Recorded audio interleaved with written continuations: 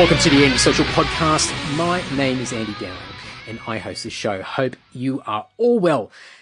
If you didn't know already, I play bass in the Australian metal band Lord, and we have a new album coming out soon, which I can't announce yet. What a pain. But if you want to stay up to date and get ready for those announcements, which are coming very, very soon, I promise, it's so close. You can go over to lord.net.au and you can follow all of our social media links via that portal page.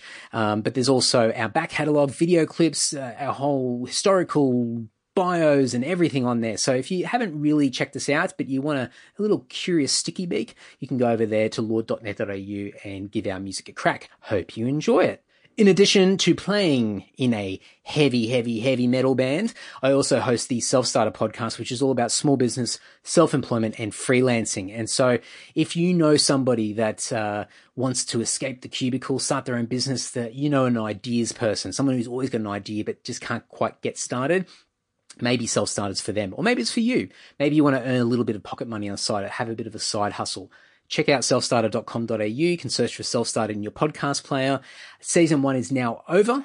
As of this episode coming out, I believe, possibly, I'm recording these things in advance, but if it's not over, it's almost over. And season 2 will be out probably mid 2019. But in the meantime, the season 1's out. It's been up and running for the past 12 months. There's a bunch of blogs that accompany the episodes as well, so you can go to selfstarter.com.au. Check out all the blog content. Lots of great stories from people that have created things out of nothing, have created their own businesses, and have really created, as I now have coined the term, created their own desirable lifestyle. So go over and check that out over at selfstarter.com.au. Hope you like it. This week's shout out. All right. Each and every week I thank somebody, some legend who helps me out in a range of different ways. It could be something really simple like a message of encouragement or something positive being shared online, a bit of social media love. It could be buying a t-shirt or a USB pass or some merchandise from the online store. It could be shouting me a beer via the PayPal button over at andysocial.net. Whatever it is, it doesn't matter. Reviews, all that sort of stuff. It just goes a long way and keeps me going and keeps me motivated, fueled. You know the drill. You guys have listened to this podcast for too long now. You know what I crap on about. But it means a lot to me, and each and every week I thank somebody. So this week's shout out is for Scott Peters. Scott is from Castlemaine in regional Victoria. Scott recently bought a USB pass. So thank you so much, Scott, for purchasing that, and actually quite timely as well, because as of the time of recording this, I have started to archive the first few episodes of the podcast, and probably by the time this comes out, I'll be close to archiving the first 100 episodes of the podcast. So now I believe this will be episode 160. So that's a nice little milestone, I guess, rounded numbers. So we're getting to a point now where I'm starting to think about what I do with the older episodes. And so I've really been on the fence. I've been quite conflicted about what I do with it, but I'm going to test this out.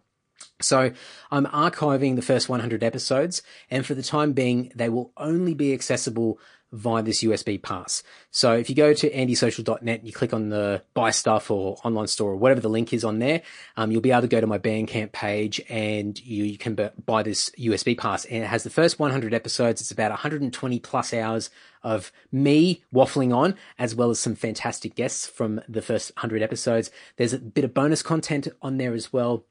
And it's just in this little cool USB pass that you can carry around with you. It'll save you data, and it's just something that you can keep going back to over time as well. And you can listen to it at your own pace. Over time, as I work things out, and please, I'm really open for any tips as to how I can do this, but I will make single episodes available for a single paid download or something like that. I probably won't do a subscriber thing. It sounds far too complicated, and I'm really impatient and I've got a short attention span, but I may do the individual download thing at some point down the track. Bandcamp won't let you do it because they've got a size limit on files. So I'll have to find another platform. But throw me your suggestions of how I could do that down the track. But for now, the first 100 episodes will be available on the USB pass only. So going back to my shout out, sorry guys. Scott, thank you so much for buying a USB pass. Hope you enjoy it and digest all of that dribble from me, but also the great content from the guests that have been on the podcast, and enjoy it in your own time. Please send me a message when you hear this, and I will flick you out a nice little care pack because we all love getting something in the mail. So cheers, Scott. Much appreciated. Alrighty, folks. This week's episode is with Chris Themelco. Chris is the frontman for Orpheus Amiga, who have been around for the past 10 years and have just recently signed to EVP Recordings and have a brand new album that's going to be coming out very, very soon. So stay tuned for announcements for that. Chris is also the guy behind Monolith Studios, and he, in my opinion, I think he's created the sound of Melbourne metal over the past several years. He's been a real big contributor behind some great Melbourne releases, metal releases from bands such as Harlot, Espionage, and Malice's Wake, some of the newer bands such as Triple Kill, Trigger, Hollow World, Catacombs, some really, really great bands. I'll put some of the links to these releases in the show notes so you can just listen to the sound that Chris has been able to create and get out of these great bands. So some really, really great work that he's been doing. But in this chat, we spent the majority of the time talking about the band and what's been happening over the past several years. And Chris has been through a lot over the past several years, and we get into a lot of the guts of that. And it's just been really cool to talk to another musician who has had his own journey. And this is really a continuation of some of the really, really cool muso chats that we've had on this podcast so far. So if you are a muso listening, hopefully you'll get as much out of this as I have. And even if you're not, I think you'll really just enjoy a lot of this conversation, because there's just a lot of parallels in just everyday life that we talk about in this chat. And I'll leave it at that. There's just a lot of cool things. Also, we do talk about Monolith quite a bit towards the end, but as we were progressing in this chat and I was waffling on as usual, I'll put my hand up.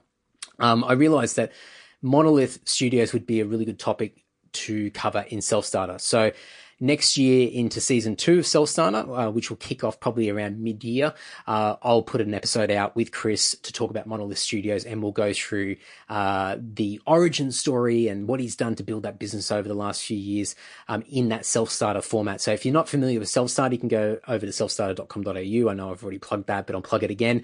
And you can go and get a feel of what that podcast is all about. But next year, I'm going to expand it and get a lot more of my muso friends on and talk to people that are doing lots of cool things and creating their own businesses in the music world, as well as everything else as well. But that will be a part 2, I guess, in the new year. But really, really cool chat, really cool guy. He's done a lot of great things over the years, and I think he's got a big year coming up going into 2019. So you can go to orpheusofficial.com.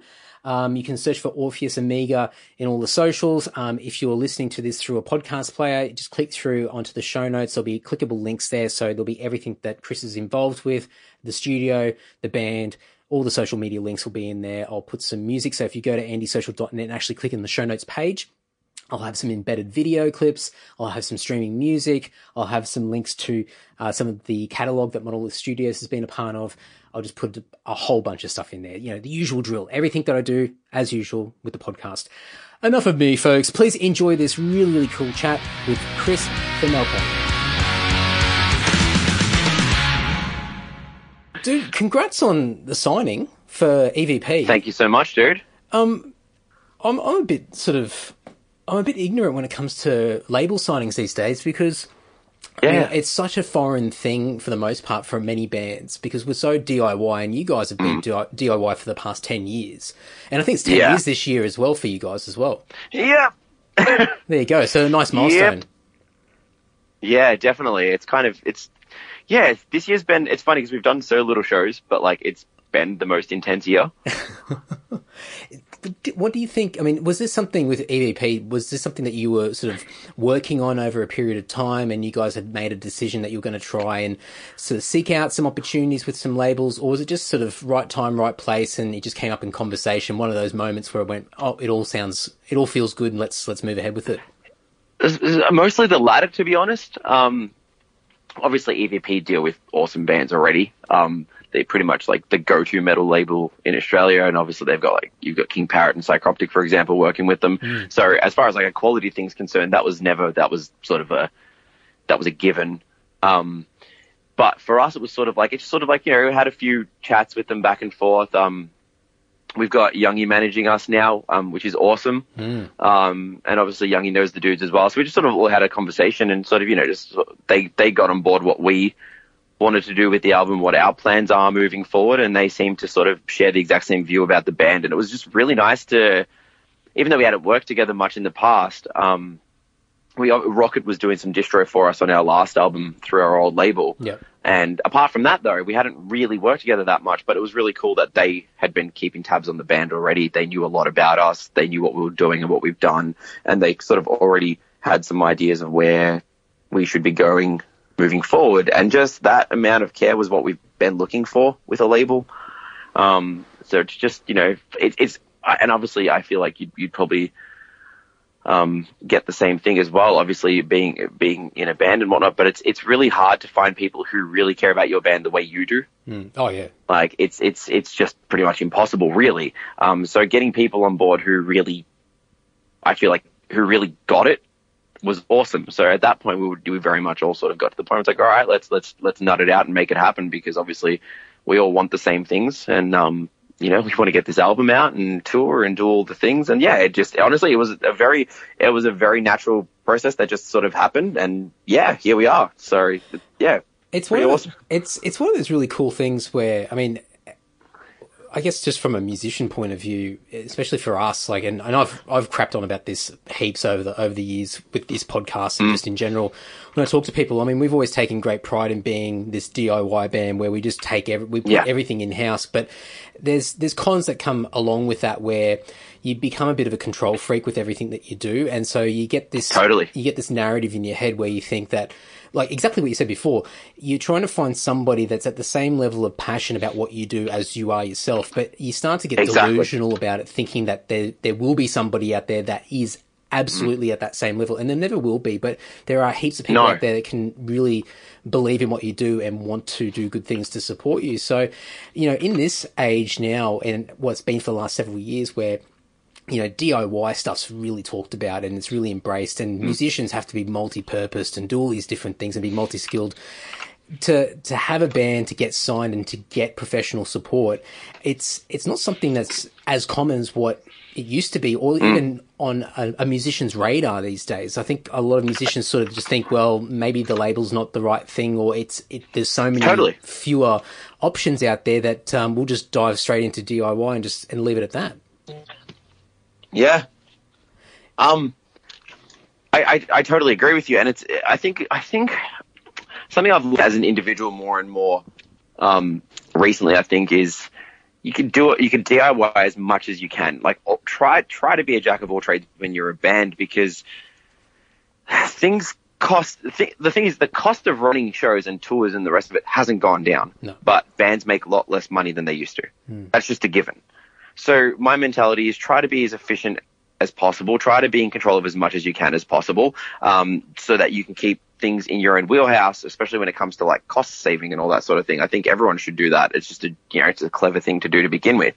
At the same time, I'm also learning to get people on site and work with people who are better than you at things you can't do. Like, the dudes from EVP are going to be way better at getting this album distributed than I am, and talking to people who are going to post articles and do interviews, you know what I mean? Like, and that's time out of my day that I shouldn't need to take, because there's someone else out there who can do it better.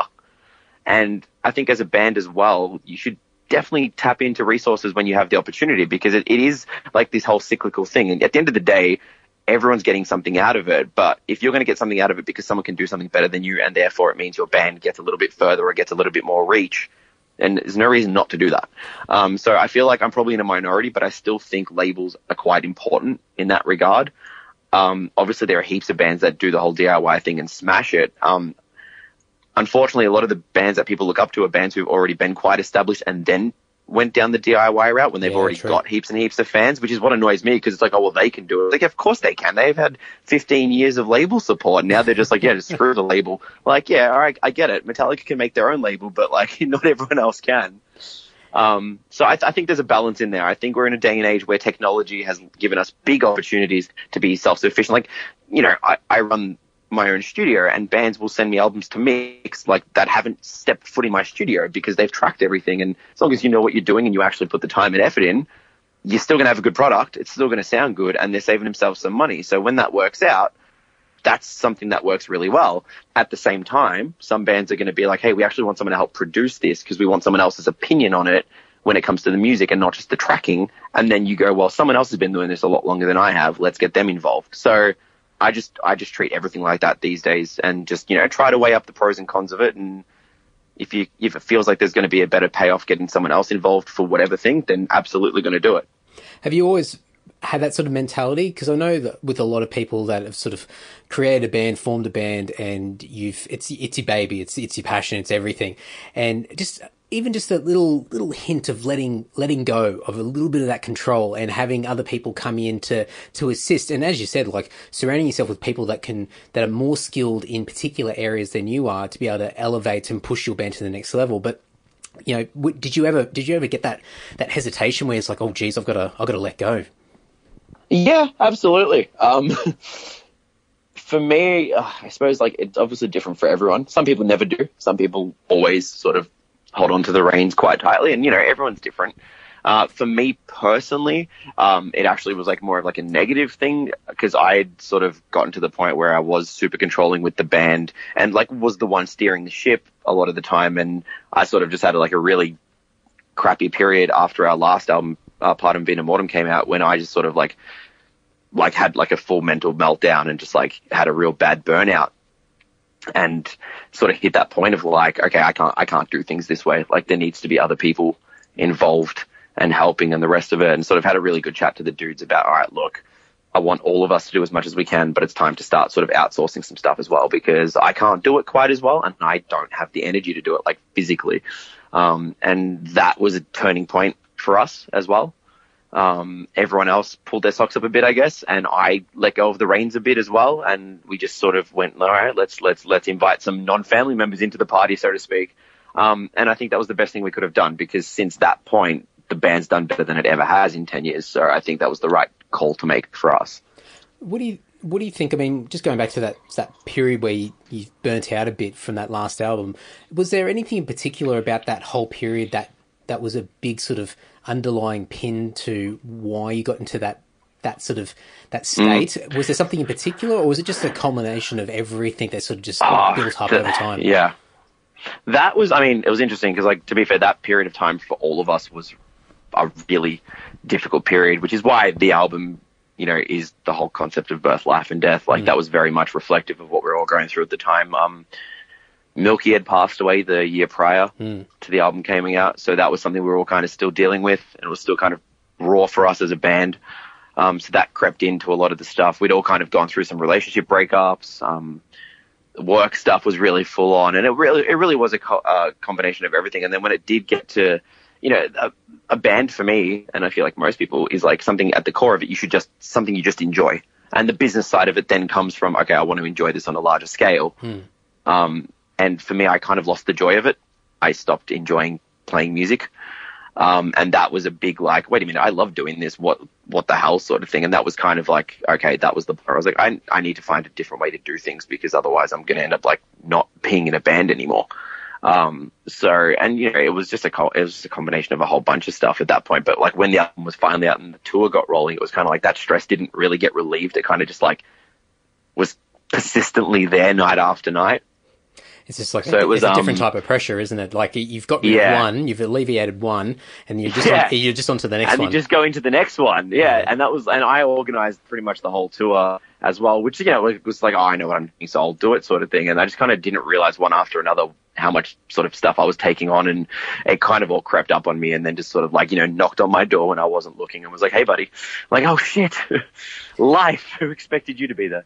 So it was just kind of one of those things. And I mean, I can really relate to this, because in our band, we have gone through this so many times over the years. And obviously, I think, and I'll touch on it a little bit more. And obviously, if I'll only push as much as you're going to let me push, but about some of the adversity that you guys have gone through over the years. But I think just from a general sort of band perspective, in that dynamic of, doing so much yourself and having these moments of just exhaustion, physical and mental exhaustion, where you get to that point where you have this and you don't even realize it takes so long. And then you sort of sit back and go, wow, none of this is fun. Like everything is difficult, and everything is just like getting blood out of a stone. And you think, you start asking those massive questions, which are really dangerous. It's like, what's my purpose? Like, what am I doing? This is stuff that I dreamt about when I was a kid. Why am I doing this? Yeah. And if I don't do this, then what am I? Like, what's my purpose? Yep. And so then it just spirals out of control. And so, oh, dude, that's spot on. Yeah. So we've gone through a lot of that over the years, up and down, just different chapters of the band and just different things that have happened. And because we've always taken a lot of it on our own backs and have been a little bit reluctant to share and get other people on board, we go through this, I wouldn't say relatively often, but it has happened multiple times over the years. So, I mean, that moment where you hit that critical mass for yourself, and it's up to you how much you want to explain about this, but, you know, sharing that with the rest of the guys and sort of getting to that point where you're sort of going, we need to make some changes. I mean, what did you do? Did you sort of just get everyone together and start going through it, or was it more of a gradual thing where you had to sort of have several conversations? And it was a few things. For me, it was at a point in my life where I needed to go deal with some of my own personal stuff. So I went and started seeing a psych, which was like something I wish I did earlier. And I feel like a lot of people probably don't do it just because they don't, like, it really was something that for me, which seemed like, I probably don't need to do that or whatever, like it's not that big of a deal, was super helpful. Like just to put things in perspective and help, you know, like when you get to that sort of point where stuff that you enjoy puts you in a foul mood, it's really hard to nut it out in a logical way and go, well, why, how did I get to this point, you know? So for me, it was like, well, I know the band was the one thing that I always enjoyed, and it's not the guys, you know, it wasn't the dudes in the band that were making me feel shit. It was like, well, the whole experience was making me feel upset, and I wasn't sure why. So part of that process was having that chat with the guys and just saying, I don't know what's up. This is how I feel though. Just to keep that in mind while I try to work out what's going on, which, you know, like our band has always been family. And like a real family, we are at each other's throats a lot, as well as we are loving and caring and all that sort of thing. Like it is very much family. So we talk to each other about everything. So like I was kind of the first one who had that kind of moment in the band. And as I guess the default captain in the band, it was kind of like weird that it was me that was the first person to come to the band with like having those sorts of issues. But I sort of, you know, went and started dealing with my personal stuff and realized that it wasn't really band related, but the band was becoming a symptom as opposed to, you know, the reason and whatnot, and started working through it and kept the guys up to date. And, like even, you know, the year later, my brother was just having some trouble with stuff, and we sort of took a bit of a break after we did a little bit of touring, and, just took some time off so that he could, you know, do his thing. And then we were like, well, we'll just start writing another album and, you know, all that sort of thing. And it was just making sure that we were, I feel like with any, like, you know, being in a band's like being married to like multiple people effectively. Yeah, absolutely. It was just kind of, absolutely. And for us, it was just like keeping that communication open between us the whole time. And because of that, it was always like, all right, well, we know how you feel, and so we're going to help in whatever way we can, and, you know, at least be accommodating when things do come up. So I think, and again, from that point on, as a unit, I think we've been the strongest we've ever been because of it.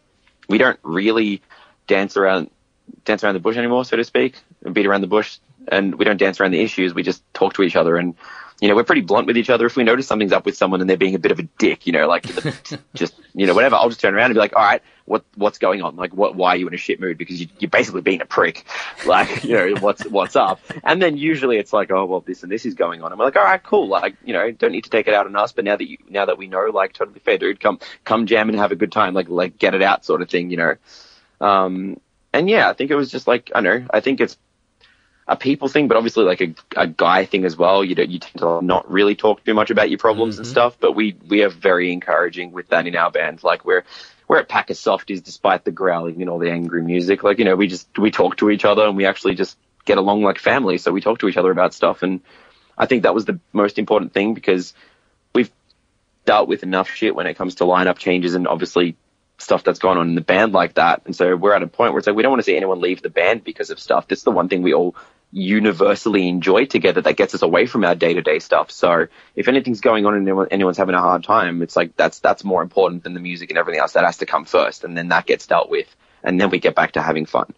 That's a big thing to be able to get to that point where you got that group awareness where everybody sort of gets to a similar page where you can openly discuss things and work through things. And you sort of like, yes, the music's important. That's what brings everybody together. But it's also that human aspect. It's that social aspect and understanding the importance of, it's that chemistry, and making sure that everybody can function around each other, but enjoy it and take care of each other in a way. And you nailed it on the head. And this is the hardest thing. And it's a common theme that, and it gets spoken about quite a bit now, but it's a common thing that keeps popping up all the time, especially when I'm talking to people on this podcast. It's like, it's a guy thing where guys are really reluctant to talk, and we love small talk. We love talking shit. And I think many of us are some of the biggest bullshitters around, and it's all fun and it's great. But if there is an underlying tension or stress, it's really hard to get to that point and to understand, identify, and then work through it. It's like getting bread out of stone. 100%. So it's a big thing. But I mean, going back to what you said before, where you made that decision to go and get some help, and it is something that, I mean, stereotypically, when you look at like, the Americans in the US and everybody's got a therapist or somebody that they go to, and it's a common theme, and maybe it's just something that's more in pop culture rather than the reality, but it seems to be more accepted and embraced, and something that, of course, you need somebody to talk to. You need somebody that's separated that can give you some perspective and help you work through things. I mean, for you to do that, I mean, how hard was that for you to make that decision? Because, I mean, at least from my point of view, given, I don't know, my upbringing and friends and everything like that, it's a really hard thing to sort of take that step and go, you know what, I might have to just go and speak to somebody just to get this off my chest. Yeah. No, totally. I come from a Macedonian background, so we fix everything with Windex. So the whole like mental health thing's a really weird thing when you're like that area of Europe. Like everything's fixed with either yelling at each other or like, like getting hit up the ass with like a thong or a wooden spoon. Like that's usually how things are sorted out. But I guess I don't think for me personally, like I had a lot of mates who've dealt with mental health problems and stuff.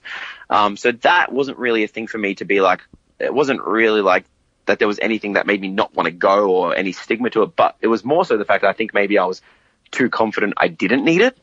Like my thing was more like, oh no, it's not that big of a deal. No, it's fine. I'll sort it out. And I mean, if you get into a point where everything's upsetting you and you're having trouble sort of getting a grip on stuff, it's like you probably do need someone else to help. So for me, it was just more knowing my limits, and I'm not very good at knowing my limits in general. I tend to like definitely overwork myself and definitely overdo things until someone tells me I'm being an idiot and blah, blah, blah. So I think it was just more of a character trait for me personally to just maybe procrastinate with it a bit more than I should have. And then once I did, it was, it really was like, fuck, I wish I did this earlier.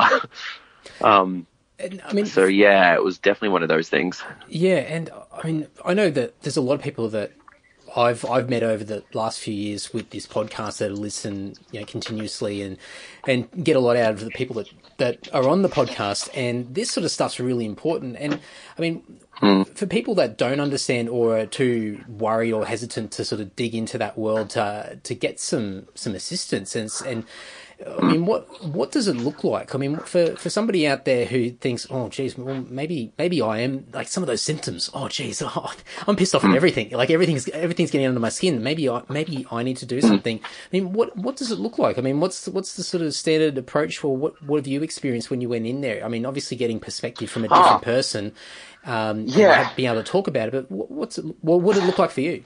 Well, honestly, like as silly comparison as this might be. But that whole thing, as I was saying before, where like, and I'm sure you can relate as a musician, when like someone else will listen to your music or help produce your stuff, right? And they just start picking on things that you didn't know were there.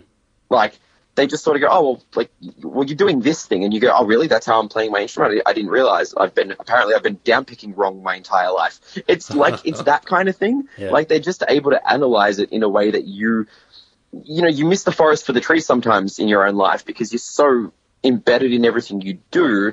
It's a very different perspective when someone who doesn't know you can just get the overall picture and be able to go, oh, that doesn't sound too healthy. Like that probably doesn't sound like it's doing you any favors. And you go, oh, it's been fine this whole time. And they go, not really. And it's just that the thing of, someone who's obviously, spent all their however many years learning about those traits that, come up with people when it's like everyone's different and your characteristics are always going to be different. Things are going to be difficult and easy, on everyday life, but there are things that stick out that are traits among people who do seem to have certain issues, whatever it may be. And I guess it is confronting, but also kind of relieving to have someone else tell you, oh, it's this thing, like this is a problem because of X, Y, Z reasons. And you never really get there yourself. And you kind of go, oh, that makes so much sense now.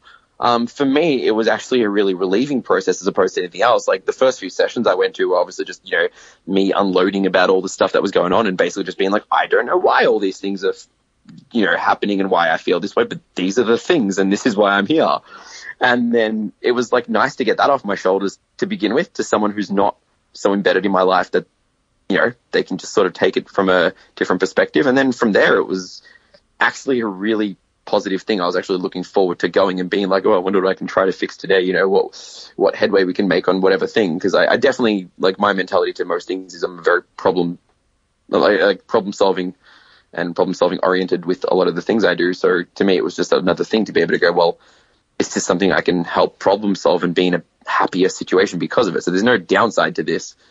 And it was like, I had a pretty pleasant person to deal with, and my psych was and is a pretty awesome dude, and, has a good laugh as well, sometimes at my expense, which is actually really good, because I can sort of take things a bit too seriously sometimes. And so, yeah, honestly, I feel like I didn't really have a perspective on it before going, but, the stigma is it's like this big scary thing, and what if I'm nuts and this and that. It's like everyone's slightly nuts, to be fair, but like it's about how you manage those things and how you can go through life and not succumb to some of the stuff that is a bit more difficult, and be able to like preemptively pick up on stuff before you get into that situation again. So like now I'm much more well aware of not burning myself out. I know where my limits are, and instead of pushing them like I used to, now I know to go, no, this is too much.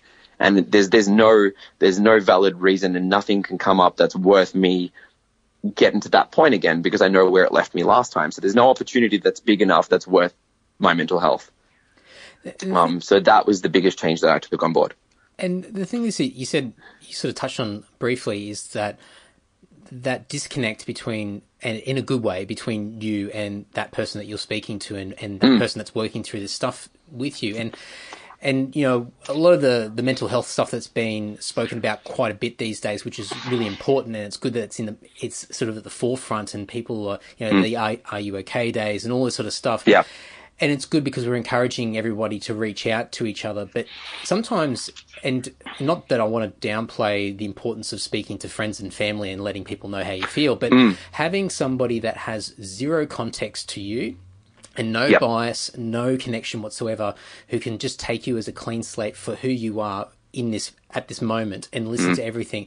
Because I know from my perspective, if somebody's come to me that I've got a really good relationship with, and they're pouring it out to me, then I start to try and help them in a way that there's a bias attached to it. And sometimes it's not for the best for that person, because there's an additional agenda there that might not be actually benefiting the situation. And it doesn't mean that in all cases that's always a bad thing, but sometimes you need that separation for somebody to look at you just as you are right now and go, no, these are some things that I can see, and I can talk to you straight.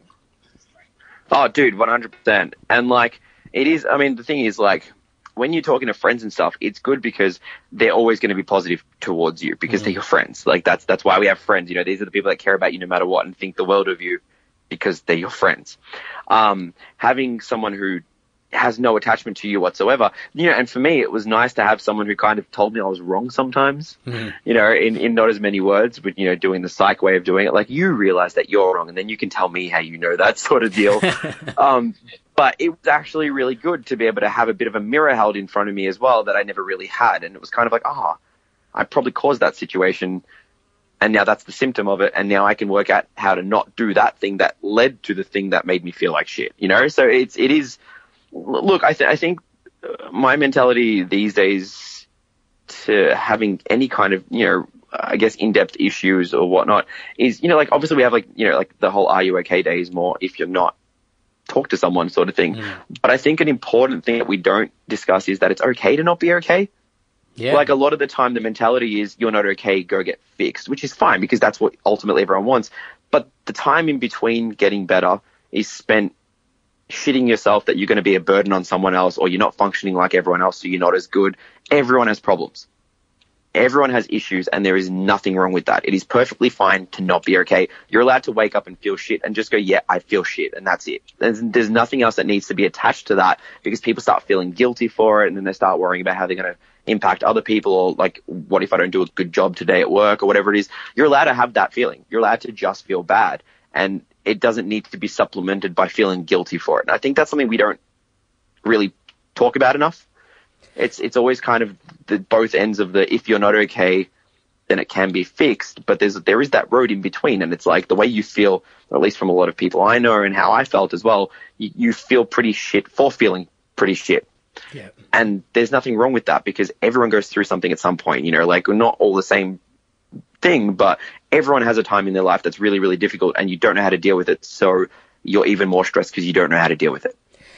Oh, and I man. think it's just being able to, Oh, I was just going to say, you just nailed it, because this is something that I see so frequently with a lot of people that I know, where you have those days, and those days become multiple days, they become weeks, they become months, and it all stems, it doesn't always stem, I shouldn't say that, but it often stems from that I feel like shit because I feel like shit. And so you start to kick yourself and feel guilty because you feel bad. And it's hard because I think, and we're not always conscious of it, but I think when we're on Instagram and Facebook, and especially for like us as musicians as well. I mean, a lot of our circles are friends, peers, people that are doing similar stuff that we all do. And so we're seeing people having great wins, having great moments of success, doing these amazing things. And for the most part, a lot of us don't document the hard times. We talk about and celebrate the wins, and whether it just be through a visual or through commentary or whatever it is. And so sometimes, we'll wake up one morning and we're like half awake and unfortunately scrolling on our phone when we probably shouldn't be. And we look at somebody and they're announced on something massive, or they're in the middle of Europe and they're doing these great tours, and you sit there and go, oh, fuck. And so you think, what am I? Yeah, why am I doing that well? I'm obviously failing, and look at how well they're going. But I think that's an unfortunate symptom of like social media these days. Yeah, absolutely. But it's one of those things, like, you lose that perspective. Yep. It's hard, right? Because I've sort of dropped off a little bit with Facebook in the sense that I treat it a lot as a promotional tool, because it is for me, like, majority of my work and hobbies go through Facebook, whether it's band related or recording. Most of the time it's through there. Like, no one contacts me through my band email address. It's always through bloody Facebook.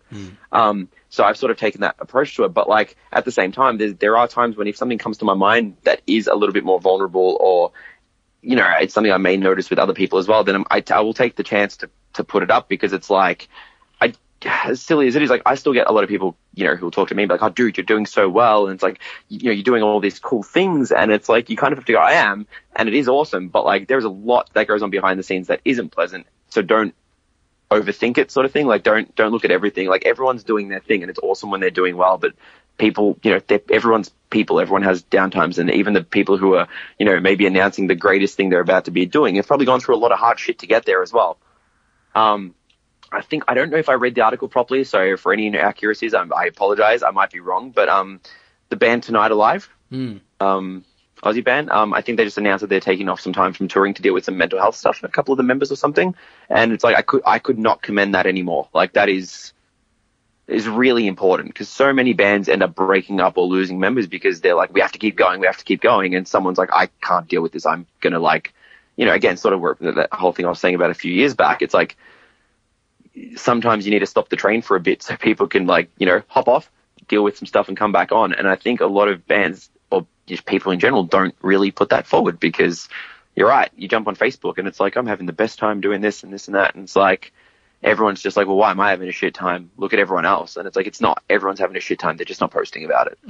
That's just how it goes. 100%. And I think another thing, like, I've spoken about quite a bit with other musicians, is this false sense of panic that we all have. If we're not announcing a tour, then we're going into the studio and we're recording another album, or we're putting out some new merch, or we're doing something to make sure that we're always visible. We're always out there doing something. We're moving, and people are paying attention, and especially now where attention is such a massive thing. And, one moment you're the focal point, and the next minute you're completely forgotten. And so there's this stress that sits there, and people think that you've only got now and that's it. And when people realize that, this is a long game, and for many of us, this is just a part of our identity. It's our life. And so whether we, get to do all the amazing things now, or we get to do them in 10 years or 15 years, or not even, like, some of these things never happen. It's that whole journey along the way, and understanding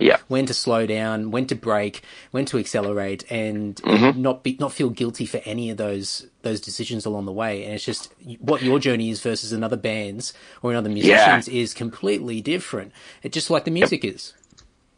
Yeah, dude, absolutely. And maybe you might be on the same page as me on this one as well. But, like, I feel like, I think part of it comes with maturity as well, or like age and maturity. I think it's both. For me, when I was in my early 20s, I'm about to turn 30 in a month. And in my early 20s, it was like, need to do everything, need to play every gig. Like, if we're not signed by this point and this point, it's like, it's all going to shit. And, like, that was the mentality.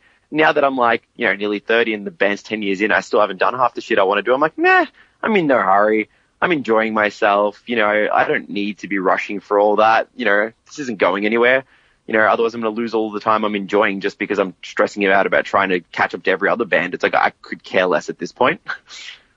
Yeah, I even see it in, like, me doing this podcast as well. You sort of, it's that whole competitive aspect where you sort of size yourself up, and it's that comparison sort of, approach that a lot of people take, and you size yourself up against whoever else is doing similar things to what you do. And then somebody like takes the lead, and you think, oh shit, we're not doing as well as what somebody else is doing. But you realize that it's all a long game, and everybody's version of success or whatever their outcome is completely different. And, for us, we always had those moments where we sort of sit there and go, oh, geez, like, we should be somewhere else, or we should be doing something else, or we should. Why are we not doing better, guys? Look at everyone else. What's going on? Yeah. And then you sort of sit back and you think, man, like, if something tragic happened, or something just stopped and forced everybody to cease what we were doing, and we realized that it was never going to continue ever again. And you sort of look back and you think, man, like, we're pretty lucky. Like, everything that we've done and everything that we've achieved, and the experiences that we've had, the people that we've met, the music we put out, all that sort of stuff.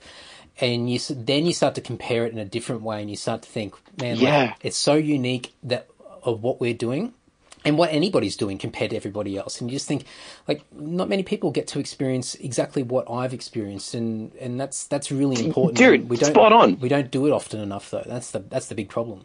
Dude, it's so funny because, like, it's such a weird thing, right? Because I guess, I don't know, maybe it's just like my upbringing and stuff. My mentality has always been like, you always judge yourself on your last big thing and whatever, right? So you kind of, like, always have that, like, it's the forever hanging carrot in front of you. Mm-hmm.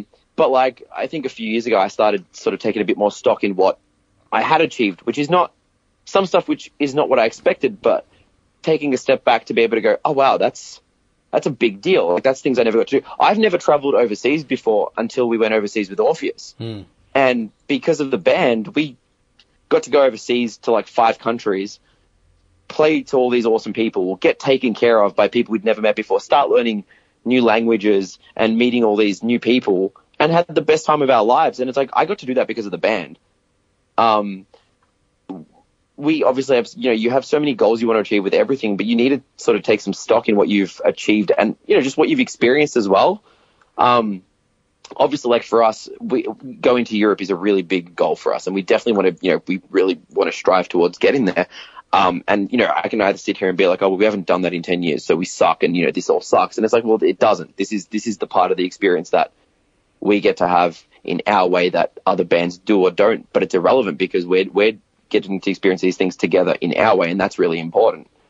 So a lot of it sort of does come down to also being able to go, there is so much that you get out of the experience, and being able to, like for me, being able to go back to enjoying that is a really big deal, because I sort of stopped enjoying that because I was forever trying to like push forward. And like you said, it's like forever staying relevant, forever trying to push forward and do the next big thing, and not really going, you know what? There's no one to compete with. Like, this is just us doing our thing and trying to take it as far as we can. And let's enjoy the fact that we've managed to do it in any capacity to begin with, really.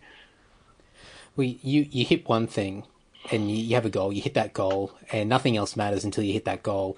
And then you hit it and you just don't even have time to sort of to appreciate it because the next one's there and you're already frustrated that you haven't hit the next one. And so then you catch yourself out and you think, when is enough? Like when am I going to find that satisfaction? And that's what sends a lot of people crazy, because they're looking for this thing that's going to fill some mysterious void, but they realize that what they've been going through and what they've been through over the in the past is what fills that void.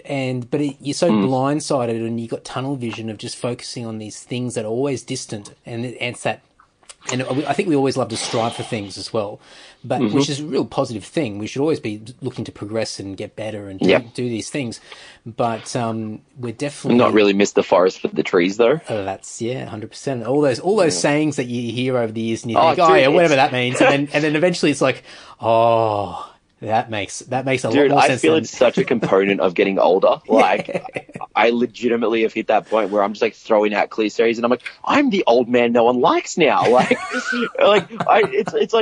a bit like, it's so funny being, arguably young. I like to think that way. But getting bands who come through, for example, who are in there, like, like who've just turned like 18, 19, and me being like, my immediate mentality is like, one, this is exciting. There are bands who are really young who still want to play metal, which is really awesome. And then I'm just sitting there being like, what ancient wisdom can I pass on to them? What mistakes can I make sure they don't make? Like, it's just those things. And I'm just like throwing out cliches and little quotes and things. And I'm like, let me give you a calendar full of quotes. Just trust me on this one. In a few years, it'll be really important. Here's a book of wisdom. It'll all make sense one day. Yeah. Trust me. Give it a few more years till you're a little more wizened and white, and you'll know. Oh man, I've been going through that over the last few years, where I've always seen myself as the baby. I'd come into a band situation, or just the people I went to gigs with. I was always the youngest, and I was always the, or at least I always saw myself as the young, immature guy that just liked partying and drinking and all that sort of stuff, like most guys anyway. But I always saw myself in that sort of light, and it's only been the last few years where I've just found myself having these different types of conversations with people, and then very similar to what you said, you start throwing out these little things, these little nuggets, and this little bits of pieces of perspective, and then you start thinking, oh God, like I sound like somebody like when I was young and somebody was trying to teach me something. I'm like, oh, come on, get out of it. Like, you're just old. You don't get it. I'm going to be better than that. And you're like, no, you're not. No, you'll find out one day. You'll find out. Dude, it was actually really funny. I've kind of had that relationship with our keyboardist, Kez. Like, love the kid to bits. He's also the youngest in the band. And there's been a few times where, we've had some real talk moments. And I've been like, look, man, I'm going to sound like a really old bastard right now. But trust me when I give you this advice. Like, you're young. I hate to say that, but you are. You're just young. And trust me, when you get a bit older, and I'm like, Jesus Christ, if my parents said this to me, I'd be like, get out of my face. I hope they're not in the room where they're listening to me going, we've had this situation. I told you. We've had this conversation. You didn't listen. But I think like one of the best times, I remember just saying, I don't know, I said something to him a few years back, and I can't remember what happened, but he kind of reminded me about it. And I was just like, I did too. And he's like, yeah. Really good advice. And I'm like, I don't know, man. I just thought it was a nugget of crap at the time, but it sounded like a good idea. So, I'm glad it worked out. I think there's always, yeah. Oh, no, I was just going to say, I think it's for anybody really. I mean, as you get older, it's just life experience, and the more experience you have just in all facets of life, the more that you're able to give perspective and also see the patterns in the past. See what other people are doing in their journeys. But I think, I mean, not to make us feel all unique and stuff, but I think the musician setting and the band setting and it's. I think compared to an average person and the normal sort of circumstances that people find themselves in, I think there's a uniqueness and a really odd social dynamic of being a musician and being some form of creative or a performer or somebody that has to mingle with a lot of different people and different personalities and different egos. And as you said, like the example of going overseas and the band being that tool that got you overseas as well. And so suddenly you're not there as, I mean, yeah, maybe part there as a tourist to experience it, but you're not there solely as a tourist, and so you're there in this really unique way, and so you learn so many really odd things that you sort of at the time you don't even think they're sinking in, but eventually down the track you start to have conversations with people, and you find that, oh my god, like all these unique circumstances I've been through, I'm able to pass them on to other people. Dude, absolutely. And it's the funniest thing is, like, sometimes I have to apologize and be like, look, I'm just like, you know, it's like, I hate to say in my experience or this happened. It's not about me, but it's because I've learned this thing that is also like something that's happened to other people. And now I can go, oh, that's actually how that goes. It's this weird thing. You just start passing that. You just kind of start passing that information on to people. And it's not even like this intentional thing of like, oh, trust me, I know everything. It's just, you kind of just catch yourself going, oh yeah, I had that experience that this person hasn't had. And I have the unique ability now to pass that on to someone else and be able to go, oh, if you do find yourself in this situation, this might be a thing or whatever. And it's a really cool thing as well to be able to have something that you get to do that does come with that sort of caveat of like, oh, I get to share this with people in a, like, you know, like in a knowledgeable way. And hopefully, you know, it helps someone else's experience as well in that situation. So it is pretty cool in that sense. It's really cool. And I think when you get that awareness and you start to see that type of, that overarching perspective, that awareness of where you've got to and where you are now, and you start to think, wow, there's a lot there, and there's a lot that can be shared, and it just, I think it increases your own stock value. Like, you feel more valuable, you feel like you can help other people and share things. Totally. Just even just in basic conversation with people, and instead of just talking, you know, having that small talk, or, you know, as I was saying before, the bullshitting aspect, you know, you're able to have more constructive conversations with people and stuff, and conversations with more substance, and it's just it's very underrated, I think.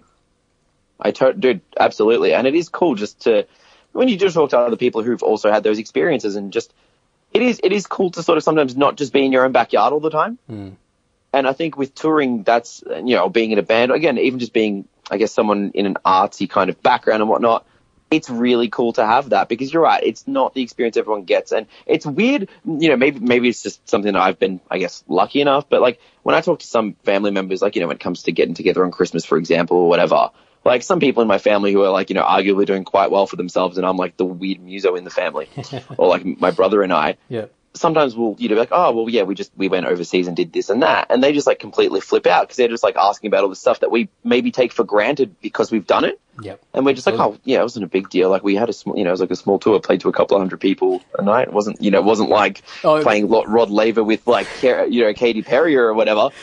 But you kind of forget, again, it's that forest for the trees thing, because you're involved in it. You don't see that perspective, and they just sit there and go, oh, I wish I could do that, or that sounds amazing, just being able to play your music and go play to people. And then you kind of have that moment again where you go, this is pretty special. Like, I'm actually, yeah, like, you know, I'm sitting here thinking about all these things I want to be able to do, but forgetting how awesome it is what I've already done. And again, it's just that perspective thing that I think people tend to miss out on sometimes. Yeah, definitely.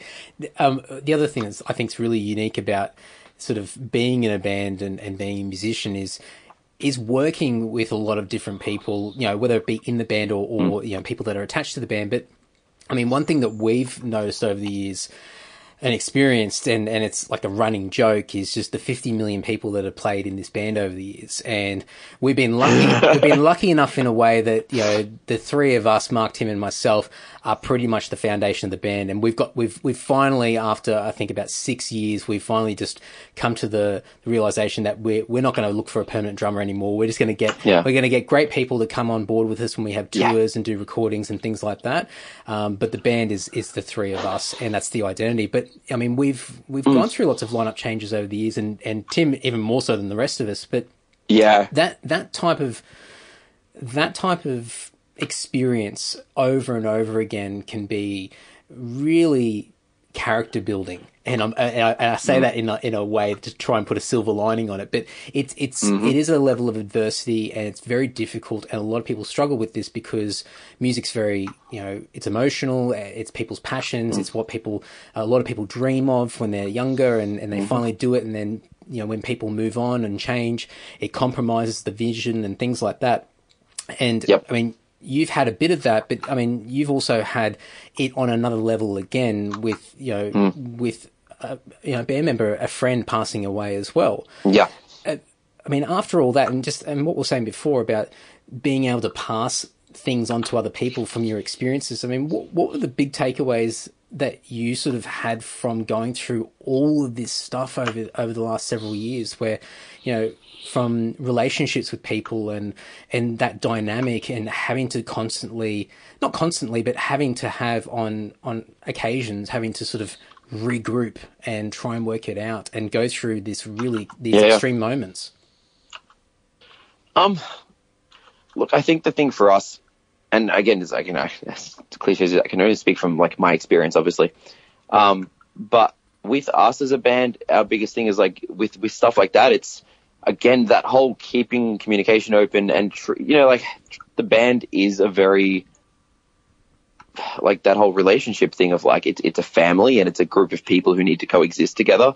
So going through stuff like that, no matter like whether it's normal band lineup changes or things like that we've gone through, that obviously a lot of other bands have, unfortunately, as well. It is just like keeping that core together and like being there for each other. Otherwise, it all kind of falls apart.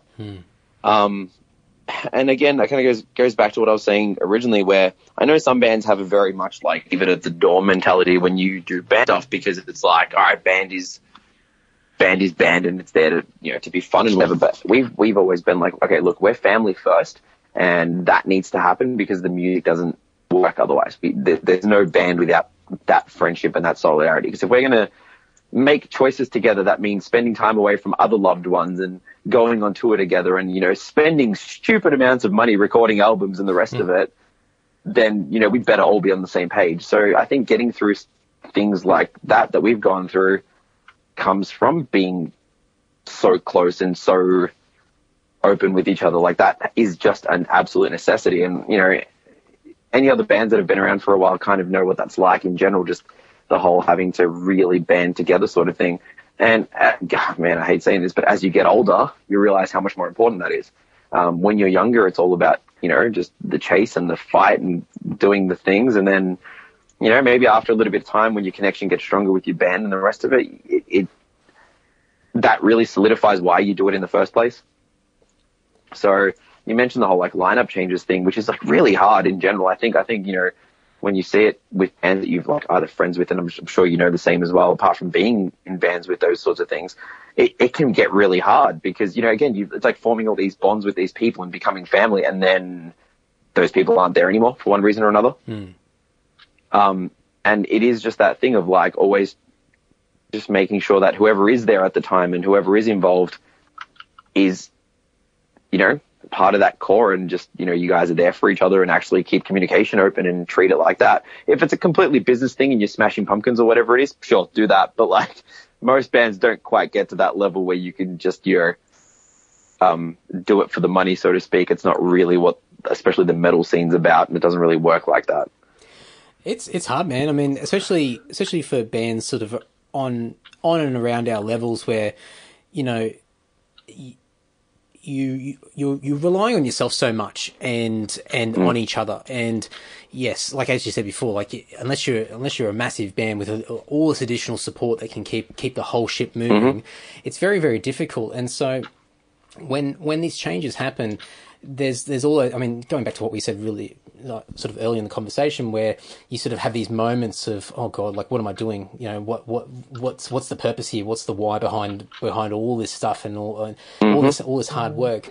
I mean, over these points in time for you guys as a band and a collective, I mean, did you guys ever think at one point that maybe we need to just take a completely different direction and maybe the band itself, because I know you guys changed your band name earlier in the piece as well. I mean, so that's a big thing psychologically. It can be like it's part of your identity that's changing. Milky passing away as well. I mean, those sort of things where what you've seen and what you've visualized in your mind and inside each of you as to what you think that band is, and as those pieces change. Yeah.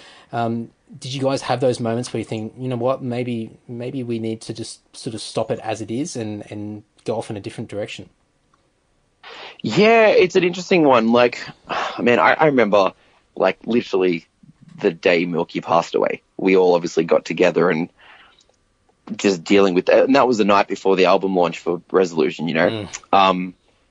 And I remember like just us being like, I don't think we can do this as a band, like I think this is it.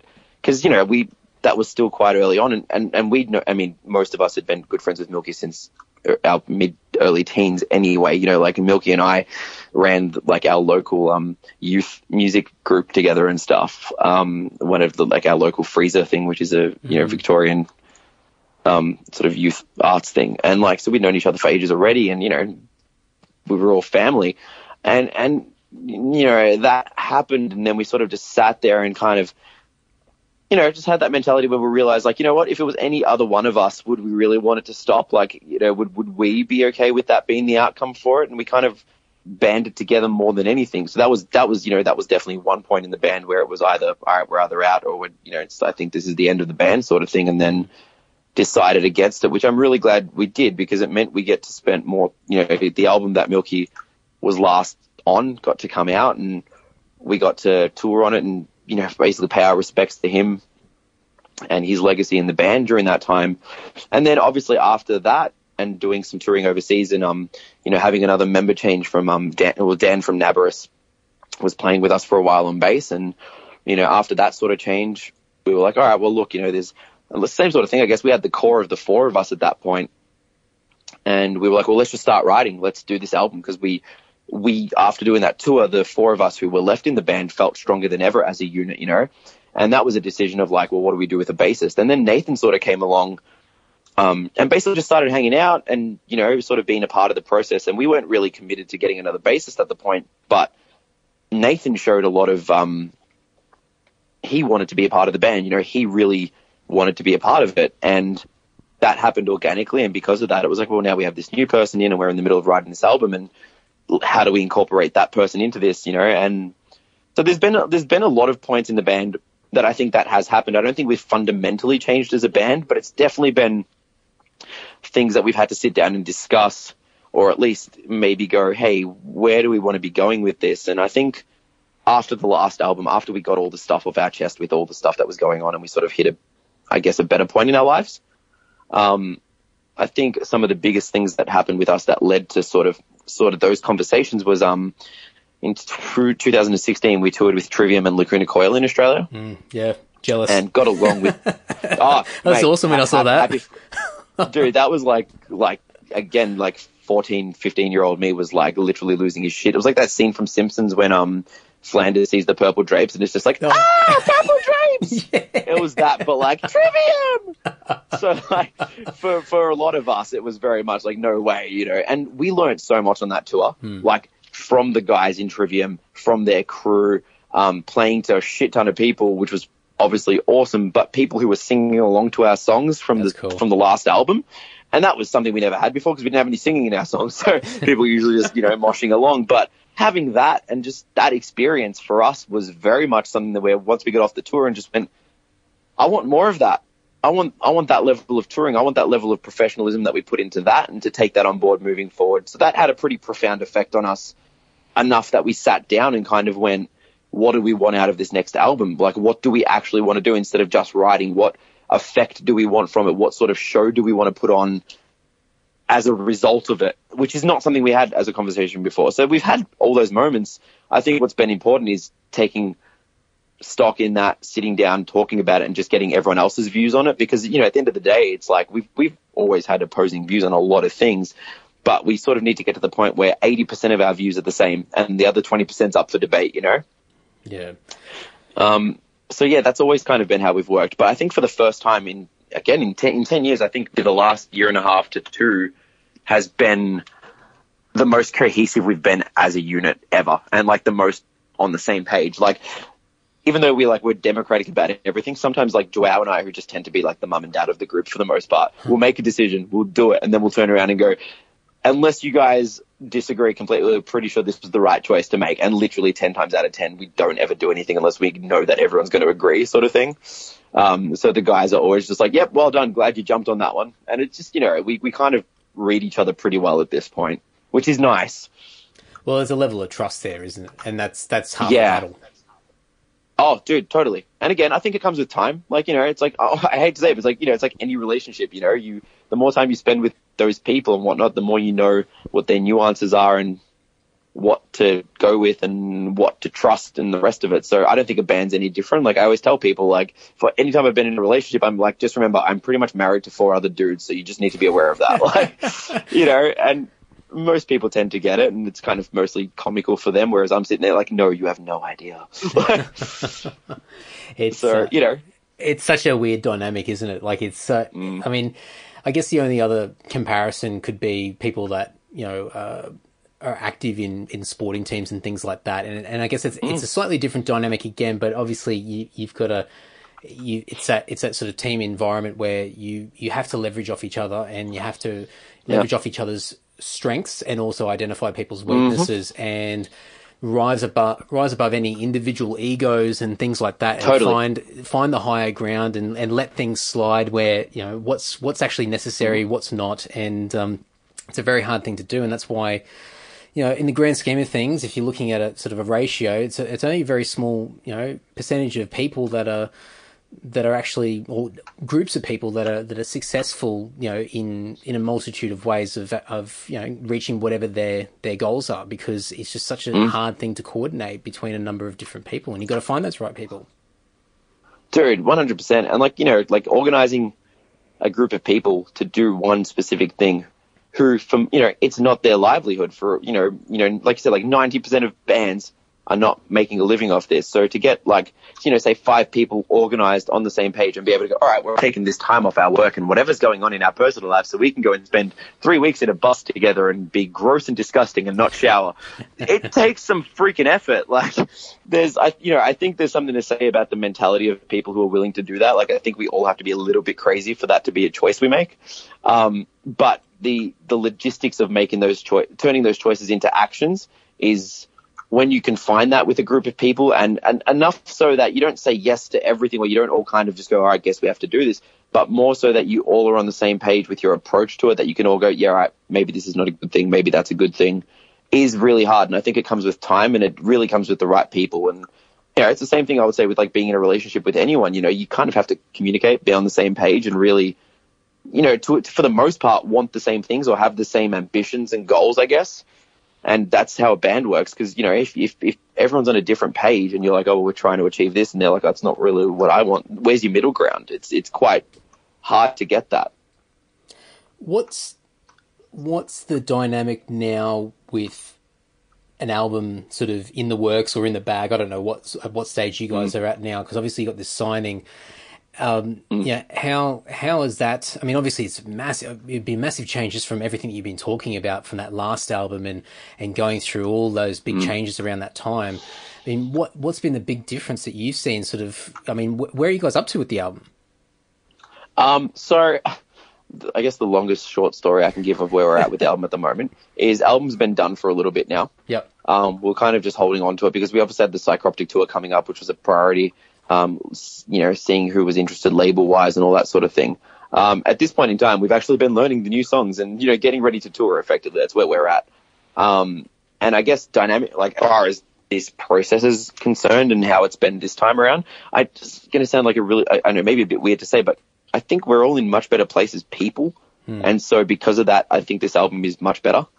That might be biased because of how we feel about it, but like listening to this album as individuals and like as listening back to it together, I think it's definitely our best work, and I think it represents us as people better than ever. And I think because we are in a much better place as people, I think listening back to the music makes us happier than it has in the past. Like, I think for me personally, and I mean, I know the guys have shared similar sentiments, but for me, this is the first album I've been able to chuck on and listen back to and enjoy as a listener. I don't really get that from music I write, and it's not like I don't like my music. It's just I much prefer being a performer. I much prefer performing the songs live and seeing other people enjoy it, because I really like that aspect of it.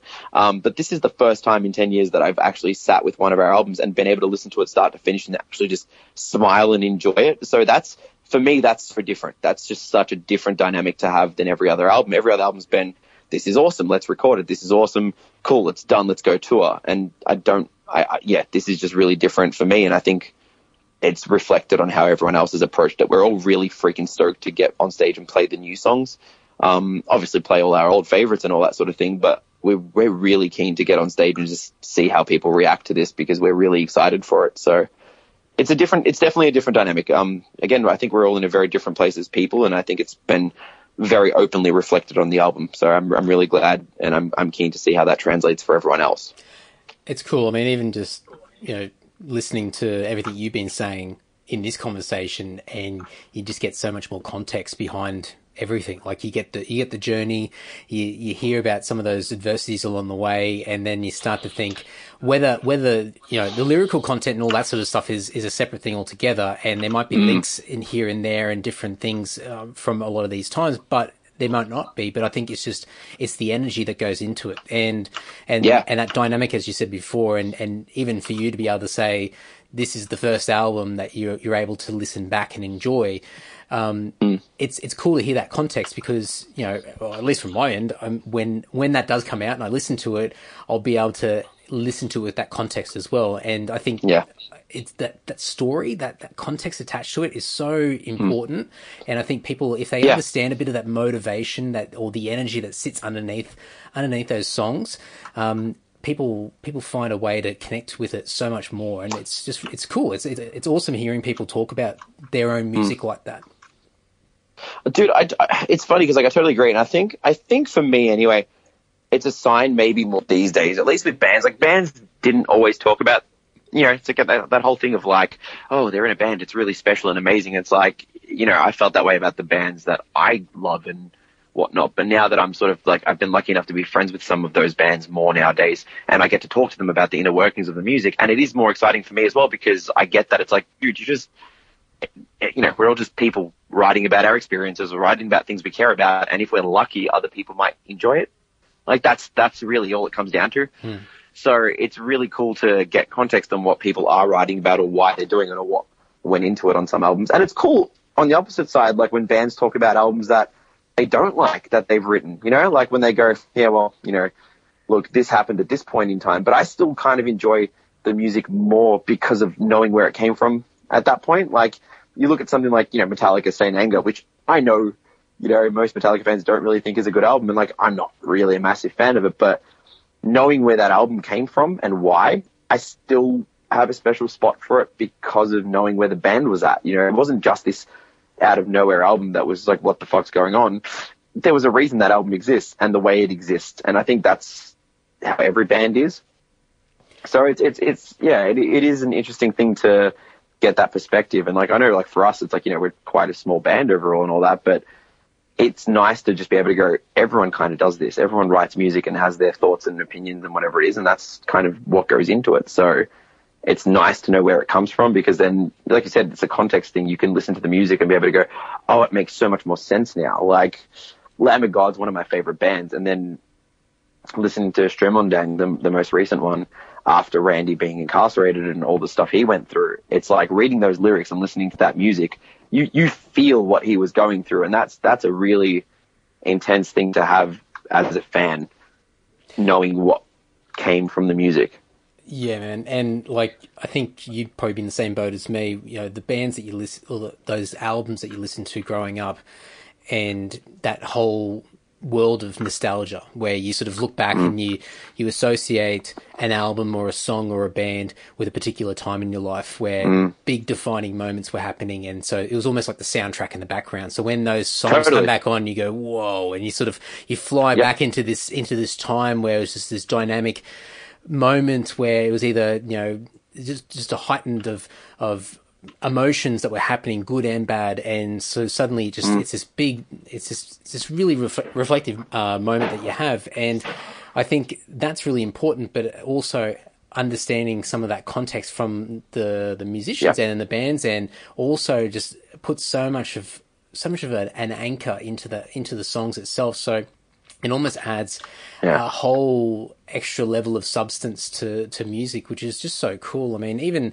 the Saint Anger one's like a really good example, but another one which I've always loved, and I actually love the album heaps more when I heard part of the story, but it's Bon Jovi's 7800 Fahrenheit, 7800 degrees Fahrenheit, like total cheesy AOR stuff, and some like really, really cool songs on there. But I'm pretty sure John Bon Jovi hates that album, and I'm pretty sure Sam Bora even said at one point where they were reflecting on it, and they said it was the darkest moment of their career, where there's so many bad things that were happening, nothing was going right, and they were ready to just throw it all in and just move on in separate directions. And it was almost like they had to push this one out. It was just so hard to get out, and everything seemed so forced, and it was just this. Really, like, even like years and years later, they still didn't look back on it fondly at all. And I heard that, and I thought, and I was sort of like, "What are you on about? Like those songs are Hook City. They're so good."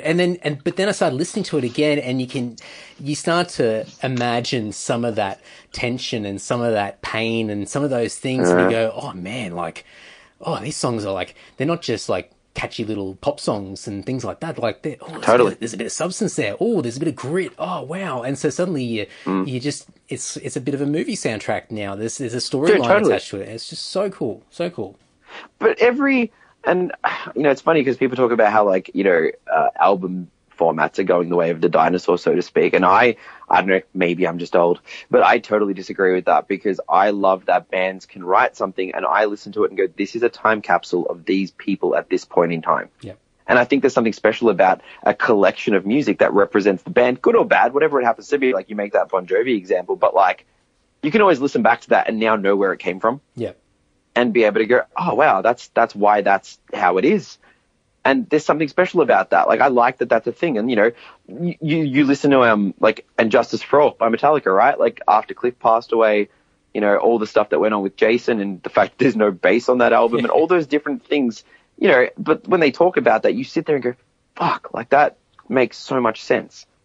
And that's important, because that's what, and again, that album's incredible anyway, but it exists for very specific reasons. It sounds like that because of very specific reasons, and that context and that little sort of bubble is like what's going to last forever. That time capsule of that year and that release is never going to change.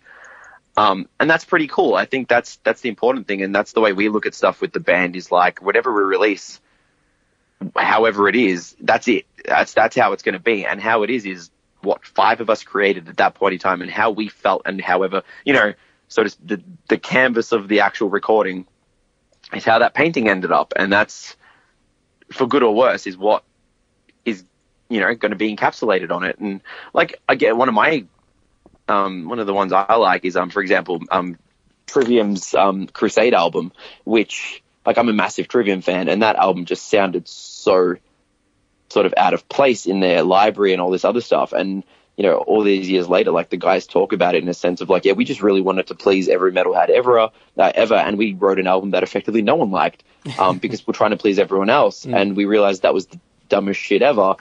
And then Shogun came out, and I think, for me, that's still like my favorite album. But they wrote this album that didn't like, that album does not sound like anyone else in 2008. Like, there's no other band that sounds like that in that, in that sort of time frame and genre. And that was a byproduct of writing an album that was effectively there to be this product that they wanted everyone to be pleased with, that no one liked effectively, or like, it wasn't metalcore enough for the metalcore fans, and it wasn't metal enough for the metal fans. And then they just went, you know what, fuck this, and then wrote the album they wanted to write.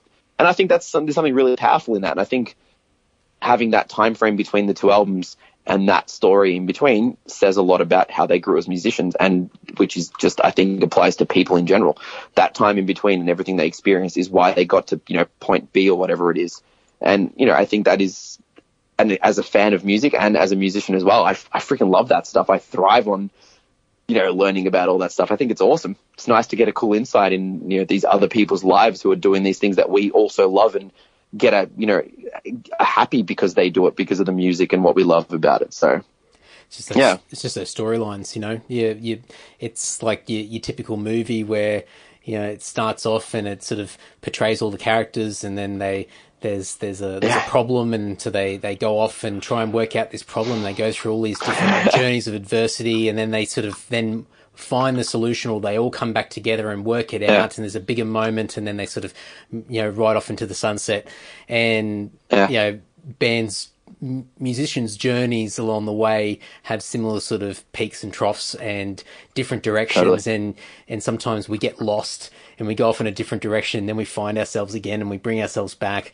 And at the time, in the moment, it can be the worst thing in the world, and it can be that for the listener as well, the fan of the band. But then over time, as you look back and you see what's behind you and all the ups and downs, you think, wow, like that's a pretty colourful journey. And whatever I am today is the sum total of everything that's come before me. So it's cool. It just makes it exciting. And I'm 100% on the album and time capsule concept. I think it's a really, really how people digest music. I mean, it's a completely different story, and obviously, technology and everything has certainly changed the way that a lot of people, digest it. But I think ultimately, you put things out there, and it's sort of this no regrets approach. This is unashamedly who we are, or who I am at this point in time, warts and all, and the best that we possibly can be. And if it sticks, it sticks. If it doesn't, it doesn't. And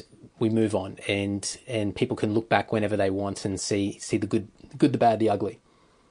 Oh, 100%, dude. 100%. And I think that's all it is. Like life's a set of experiences. And that's all it comes down to, and I think as a musician, it's, we do these things, and it's almost this unintentional documentation of our own experiences, and the fact that, when you do write something, because it does generally draw from personal experiences, that's why people enjoy other people's music, because they can relate, because you can sit there and go, I didn't write this, and this is probably not about me, but I know exactly what that person's talking about, or I know exactly how you feel. And that's important. That's why we listen to music and stuff. It's those emotional experiences. Otherwise, we wouldn't, I don't think. Yeah, that's why people... I don't think it'd be that important. Well, that's right. That's why, music's such a big passion for so many people. And whether you're an avid listener and you're sort of an enthusiast and, know a lot about different genres of music and bands, or you're just somebody that just turns the radio on and whatever's playing is playing, it still strikes a chord, and it still means something to people, and everyone gets their own thing out of a song, or out of a style of music, or whatever it is. So that's why that passion's there on a range of different levels. Absolutely, man. And like, it's funny, like you talking about like the whole in the time capsule stuff and all that.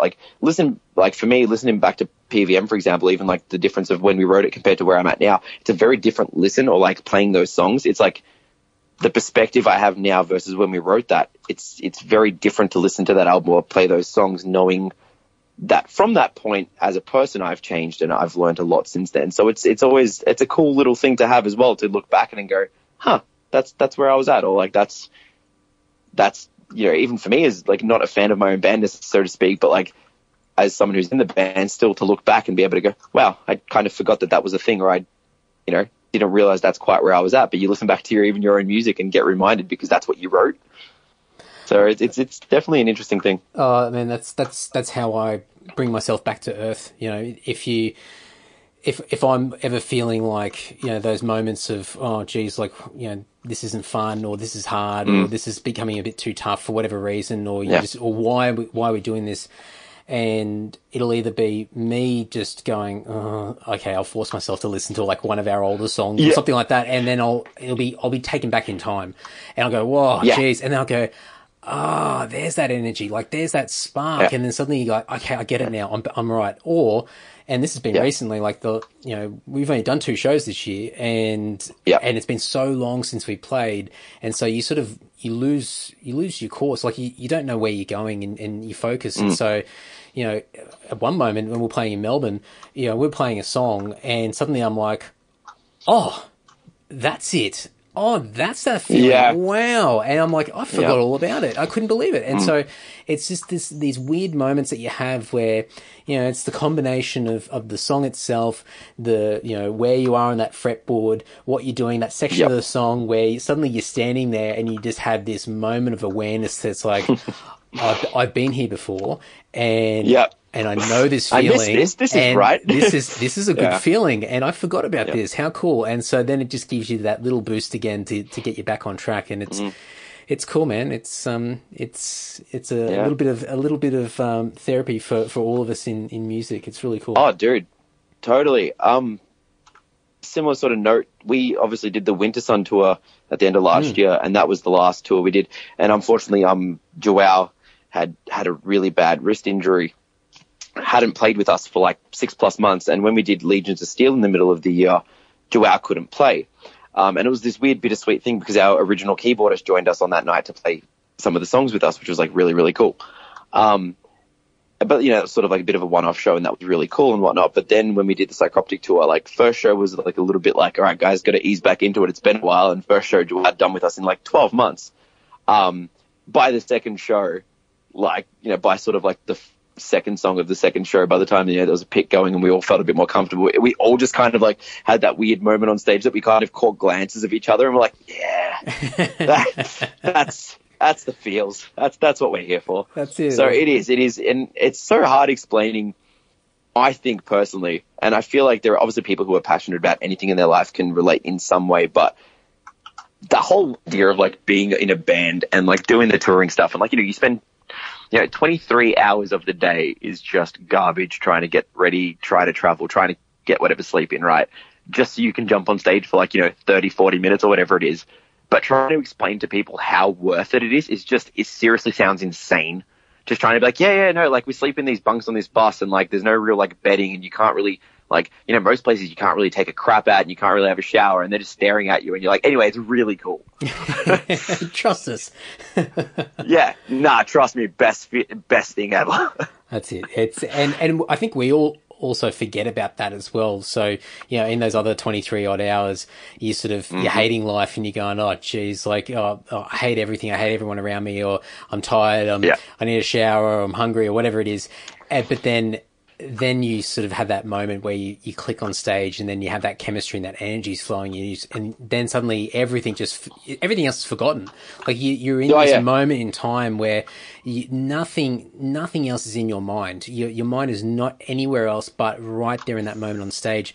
And it's almost like this, it's like a form of meditation, I think, because there's not very many circumstances where people can be totally in the moment, and it's very, very hard to sort of replicate that. And there's a whole range of different things, but I think for most of us, just on a day-to-day basis, everyday life, it's very hard to get into that moment where you're completely 100% in that moment. And being on stage is one of those things where you can't afford to have your mind elsewhere, but you also naturally just fall into this place where you are right there in that moment, and you're just flowing with everybody else, and and not even consciously sort of being attentive to everybody else because you're in such a flow state, but you're present, and it's just such a cool feeling. And it's very similar to like a form of meditation, I think.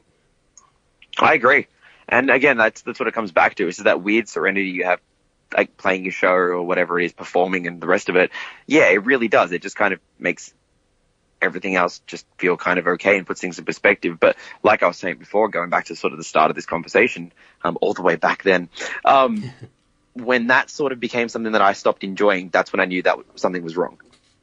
Yeah. Because that was always something that just never had to be questioned. There was no reason why it was good. It was just good.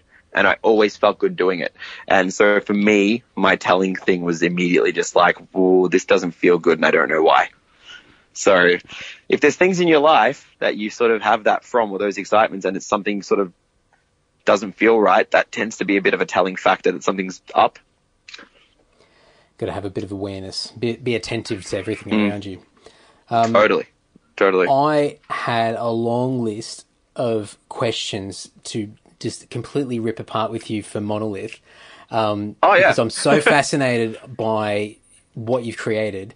But what I'm going to do is I'm going to talk about really, really quickly, but as we've been talking, and I keep looking down to a little notepad here with everything written out, I might get you on my other podcast sometime in the new year, from a self-starter point of view, and really sort of dissect it all, because I'd love to know a little bit about like that light bulb moment, how you got started, getting it up and running, getting the name out there, your networking. And obviously, I mean, being a musician, the networking aspect is so critical. So it just, there would be a natural flow into, creating your own business, and obviously being something that works in that music realm as well definitely helps. But there's so many cool things, looking from afar at what you've been doing over the last several years, and you've got this nice little catalogue and resume of some pretty cool albums over the last few years. There's so much stuff to talk about, but I guess Monolith Studios as it is,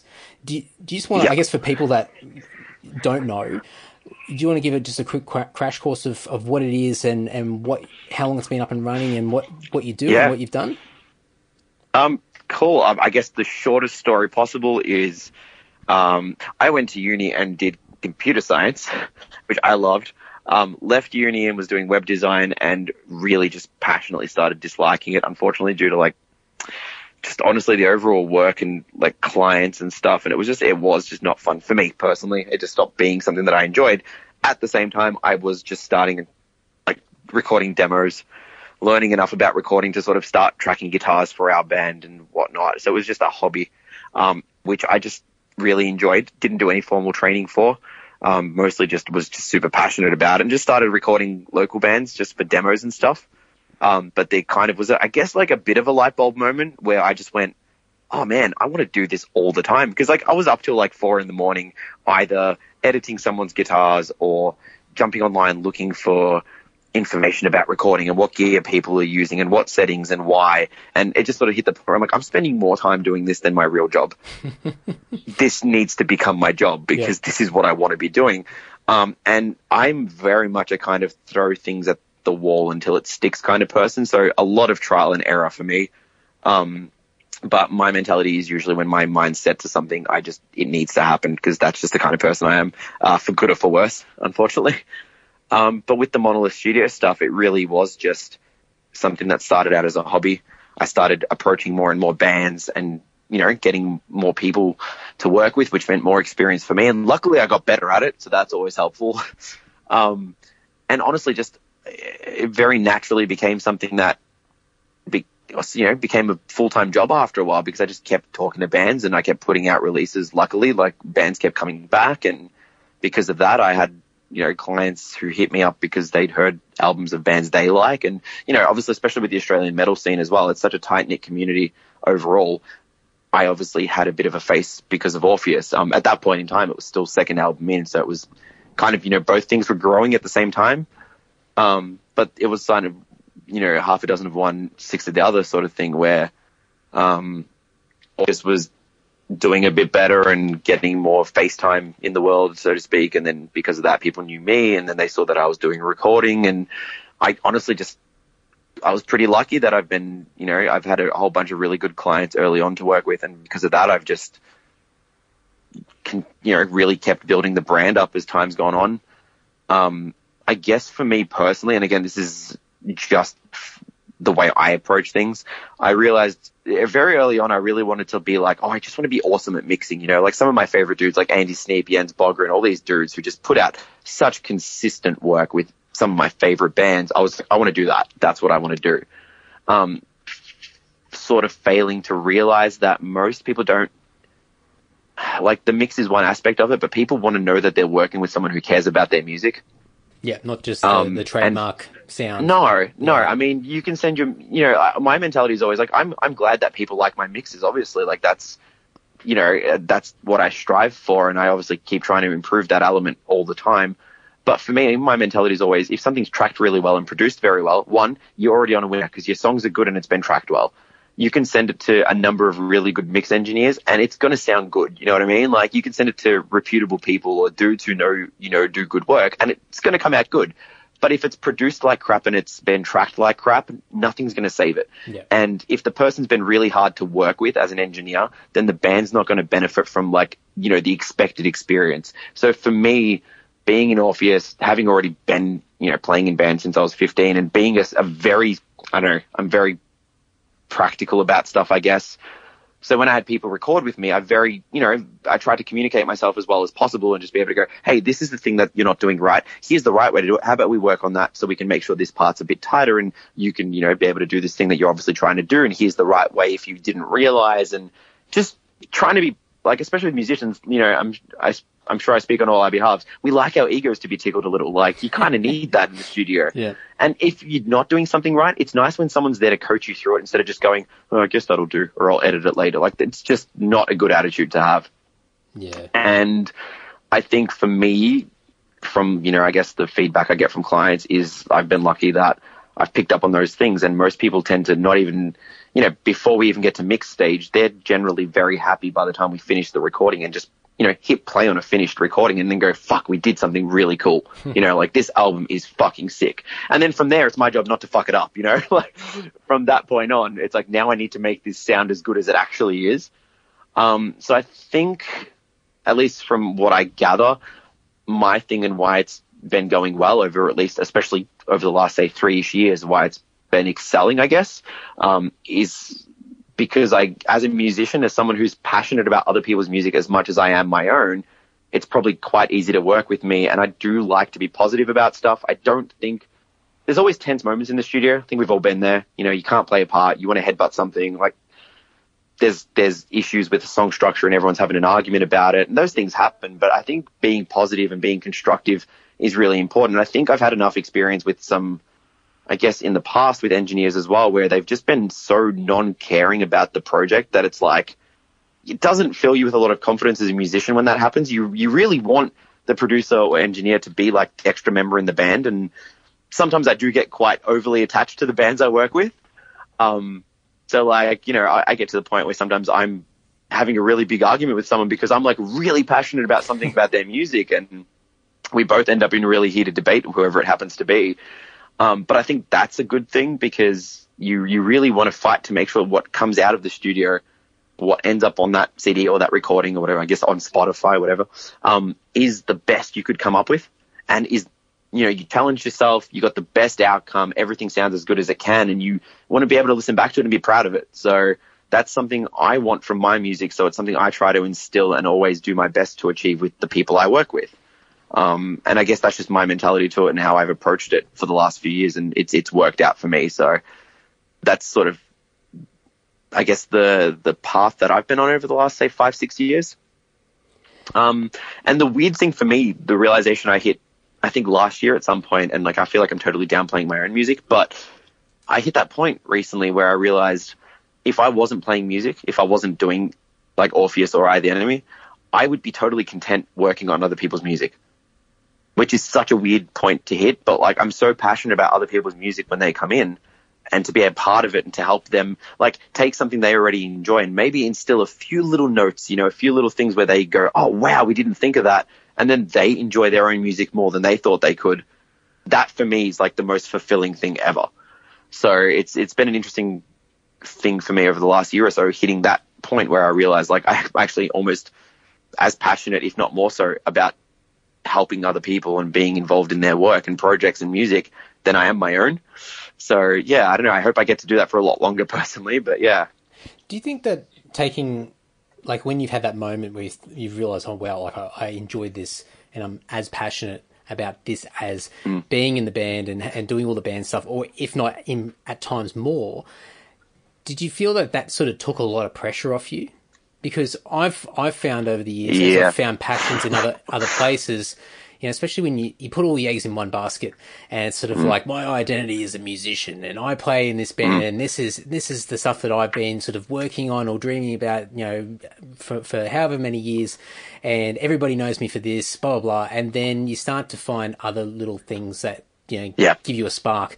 And at least for me, and when you said that, it sort of just, I went, oh wow, that's very similar to me, because the weight off my shoulders was just so immense, because suddenly I realized, oh wow, like if one thing just stops for whatever reason and it's outside of my control, that's not it. You know, there's so many other things that excite me in life and give me the passion and the drive and fulfill me in a range of different ways. And it's sort of like it's the diversification of your assets. You know, you've got a number of different things in different places to keep you fueled.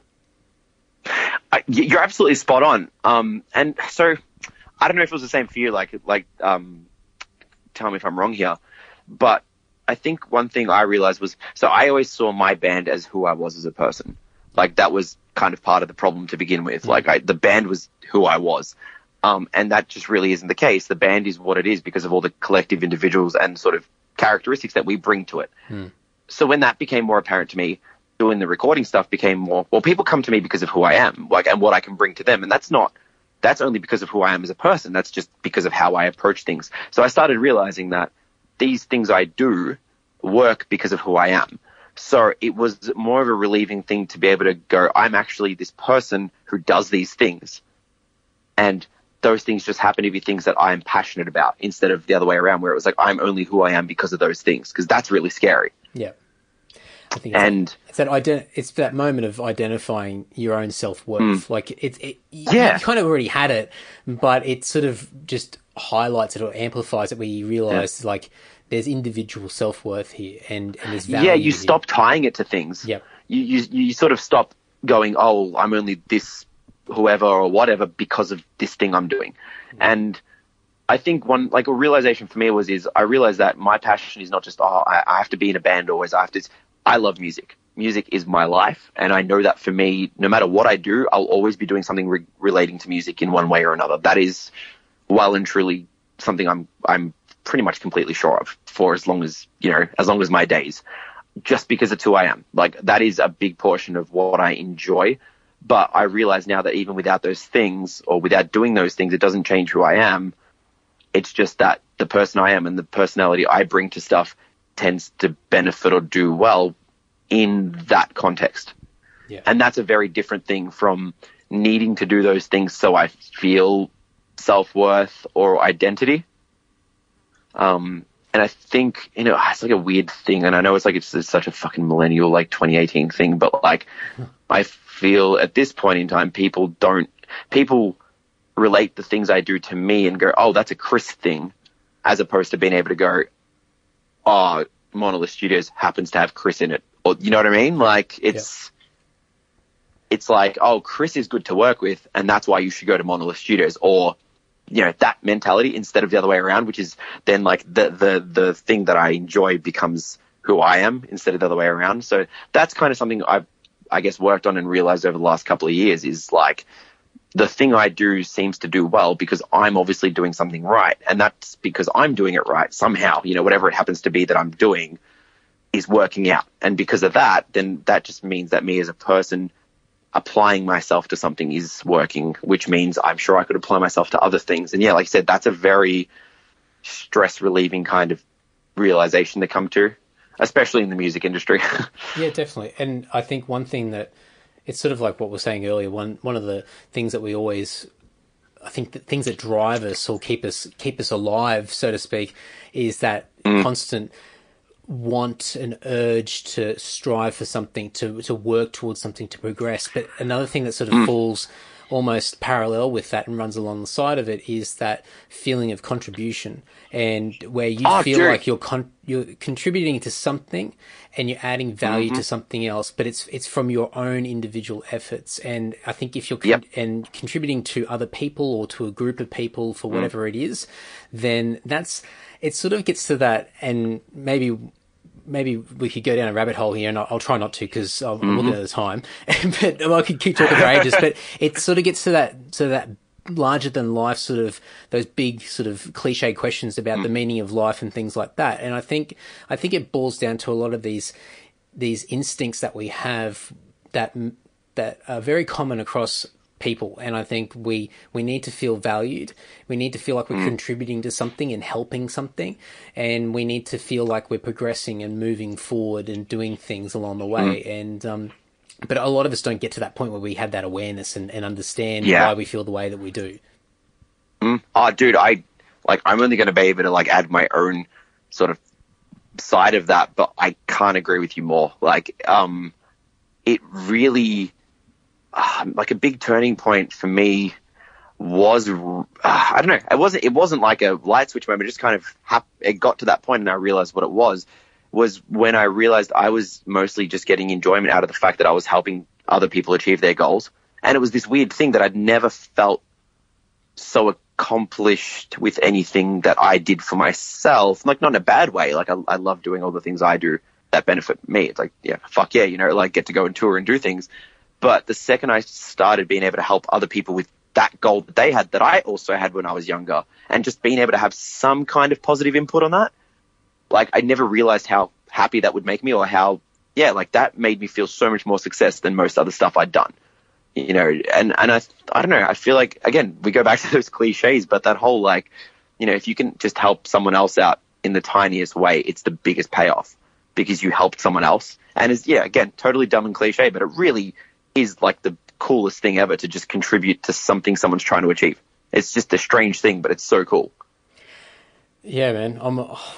Yeah, I've got nothing to add. It's 100%. And I've had moments of clarity over the last few years where I've sort of gone, oh wow, like, oh, that's the reason why I'm getting this spark or this little feeling of energy, positive energy, and realizing that it's not just about sort of myself, you know, and I think it goes back to, I think you sort of touched on it, and it's probably a big thing with both of us. It's, as you get older, you go through different levels of maturity, and for us, we're probably both reflecting, and even like you said before, like, you know, parents sort of looking at what we're saying now, and I can imagine my mum just sort of rolling her eyes, listening to me waffle on, going, oh yeah, all right, it's about time you. Where's my thank you? Yeah, that's right. It's about time you came around. I've been waffling on this stuff for a long time, but it's just. It's kind of cool, and it's sort of like these.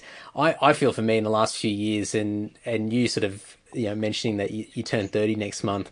All I can say is, and I think you've been through, you know, a lot of different periods in the last few years for yourself, but good luck when you hit 30, because there seems to be a common thing with a lot of people where you sort of have this 30 crisis where you start to think about, oh geez, like, have I achieved all the things that I should achieve at the age of 30? And you start to compare yourself with other people at the same age.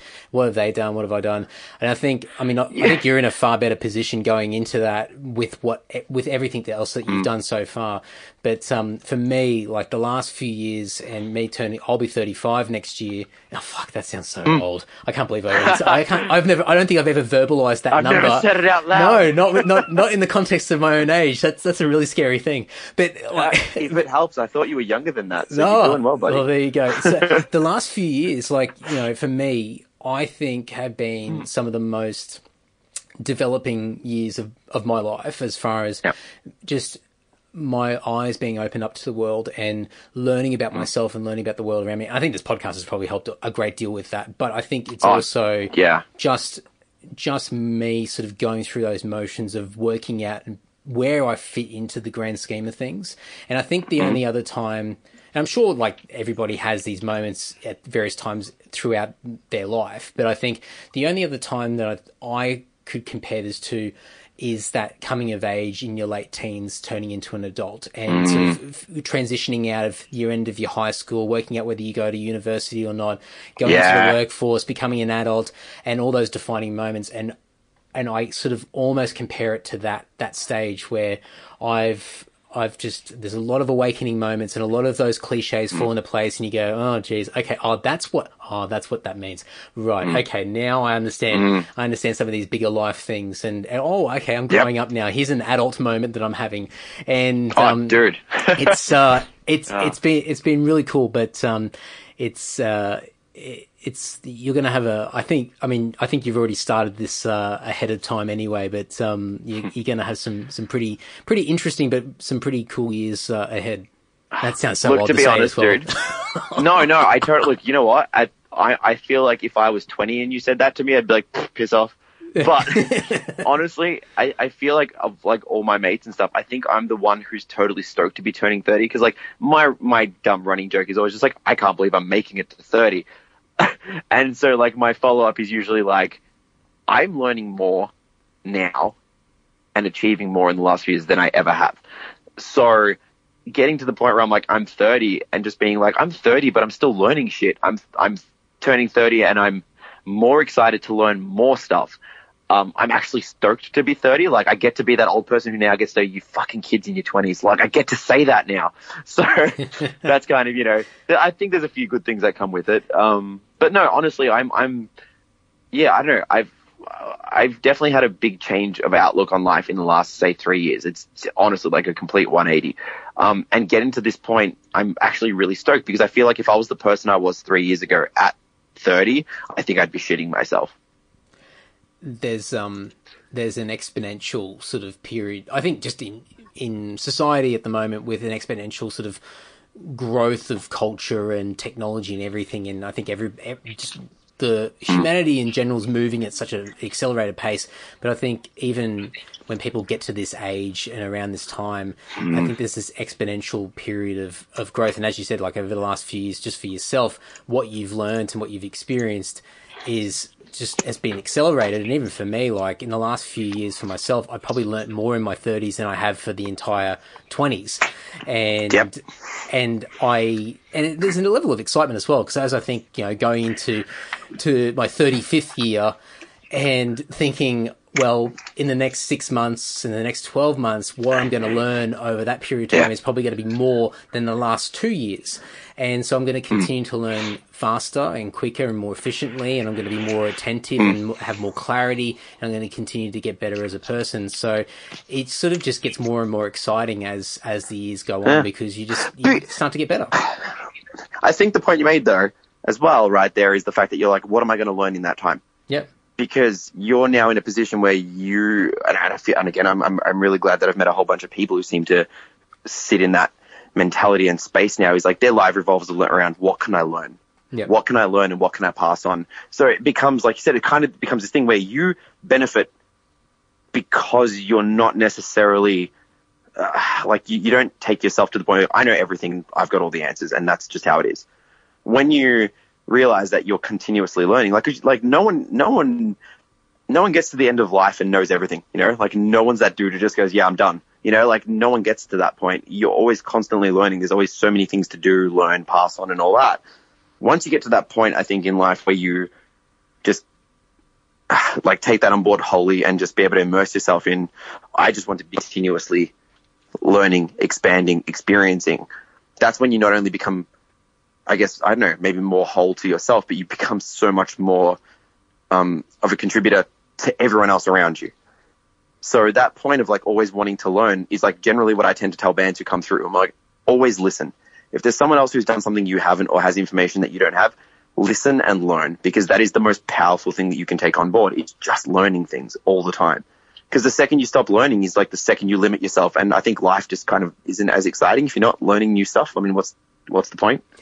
And I think that's always been the case, but it's even more important now than ever before, because everything just moves so quickly. And so if you become too stubborn and want to just sort of stop at a particular point and just stick with whatever you know, and that's it, that's when, you know, opinions become very old very quickly and become outdated. It's when ignorance kicks in, it's when prejudice kicks in, and a lot of these things we're seeing in society at the moment, where, you know, opinions and perspectives on life are being uncovered and highlighted in a way where people that have just become really comfortable in just learning a limited amount suddenly realize that they have to sort of step up a little bit, and they're experiencing some uncomfortable change. And it's a very, very interesting time. But the people that have taken it on as I'm going to continue to absorb and take in information and learn and grow, they're the people that are adjusting and can show that flexibility as the world continues to change around us all. Absolutely, dude. Like I can't add anything to that. That's literally spot on. Like I agree completely on that. Well, I'm going to leave it at this, and I could keep waffling on for so long, but I'm going to do. Yeah, I'm going to do a part two. on Self-Starter if you're keen sometime in the new year. Yeah. Because as I said, like, I love what you're doing with Monolith, and like what you've done in the band and all that sort of stuff is really, really fascinating. But I just love anybody that takes that initiative and just starts to create something out of nothing. And I think there's some really, really cool stuff there, and I'd love to dig into that more. So we'll do that at a later stage. But appreciate the time, man. I'm glad we made it happen. And yeah. and I look forward to listening to that album when it comes out as well. Nah, cheers, dude. It's been a really awesome chat. So thank you for making time to chat to me as well. If you want to stay up to date with everything Chris or the band Orpheus Amiga, you can go to orpheusofficial.com. You can search for Chris on the socials or the band on the socials. I will have everything in the show notes over at andysocial.net. You can go straight to the website, click on the show notes there, or you should be able to click through your podcast player. There'll be clickable links in there, and check it all out. But andysocial.net's always a great place to go. Few things before we wrap it up. As mentioned at the beginning of the episode, Self-Starter has wrapped up for season 1. The first 12 months is in the bag. I believe the last episode will have been released by the time this episode comes out. If not, it's right around the corner. But Self-Starter, season 1, all done. Season 2 will probably be out around June next year. I'll continue to record, so if you've got any ideas of guests for that podcast, please let me know. But I've really enjoyed the last 12 months, but need to spend a little bit of time updating the blog and doing a few other things behind the scenes to get ready for season 2. And it'll also help me continue to focus on Andy Social as well, because there will be no breaks for Andy Social. We will continue on into 2019, full steam ahead, lots of great guests. I have some crackers planned. I am trying to pin people down, but I've got interest from some really cool people, and it's just a case of, well, just getting the time, trying to get people, sparing a little bit of their precious time to have a chat to me and cop an earful from yours truly. So, lots of great things happening, but Self-Starter season 1 done for the year, and we'll be back sometime mid next year, 2019. With the band, yes, as mentioned at the beginning of the episode, we are so close to an album announcement, or for a single announcement, for any kind of announcement. We were going to announce things a few weeks back. It didn't quite happen. We're getting to that point where we are so close that we're almost catching ourselves starting to create shortcuts, shoot ourselves in the foot right at the last minute. So we've had to keep pushing ourselves, holding ourselves back, and just a little bit of extra time won't kill us. We've been waiting this long. Just do it at our own pace, and when it's ready, it's ready. So the album's there, the artwork's there, the final mixes and into mastering, we're pretty much around there. We're just waiting on the final bits and pieces of the first video for the first single, and then we'll start to map everything out. So we'll start to have some announcements very, very soon, I promise. And as I've said in previous episodes, you guys will not be disappointed, in my opinion, of course. But I think that anybody that's enjoyed the band over the years will enjoy this album as well, and we're really excited to share it. So stay tuned, be patient, it's coming. Trust me.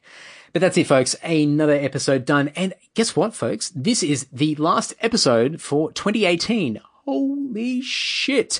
I was going to do a big recap episode, but I realized that, no one wants to hear me waffle on any more than I am now. So all I'm going to say, and I've kind of mentioned this on the last episode as well, just a massive thank you to everybody that's been supporting this podcast. This year's been really, really cool. It's been challenging at times, as it's always been from day dot. A real character building process and thing this podcast thing is. But I've really enjoyed it. I've had some amazing conversations with people. This year's just been absolutely killer. I was gonna do a recap, but I think you guys can go back and have a listen. And there's been some really, really fun conversations, and a lot of people that I never thought I'd ever have a conversation with. So that will continue into the new year, and we're going to continue to go all guns blazing. So thank you, as always. And until next week, well, Happy New Year and Merry Christmas as well. I know that's sort of a few weeks ago, but I'm recording this before Christmas, so I haven't quite got into the Christmas cheer. So, Merry belated Christmas and a Happy New Year, and all the best for 2019. And, well, I'll see you in a few days. See you next week. Ta-ta.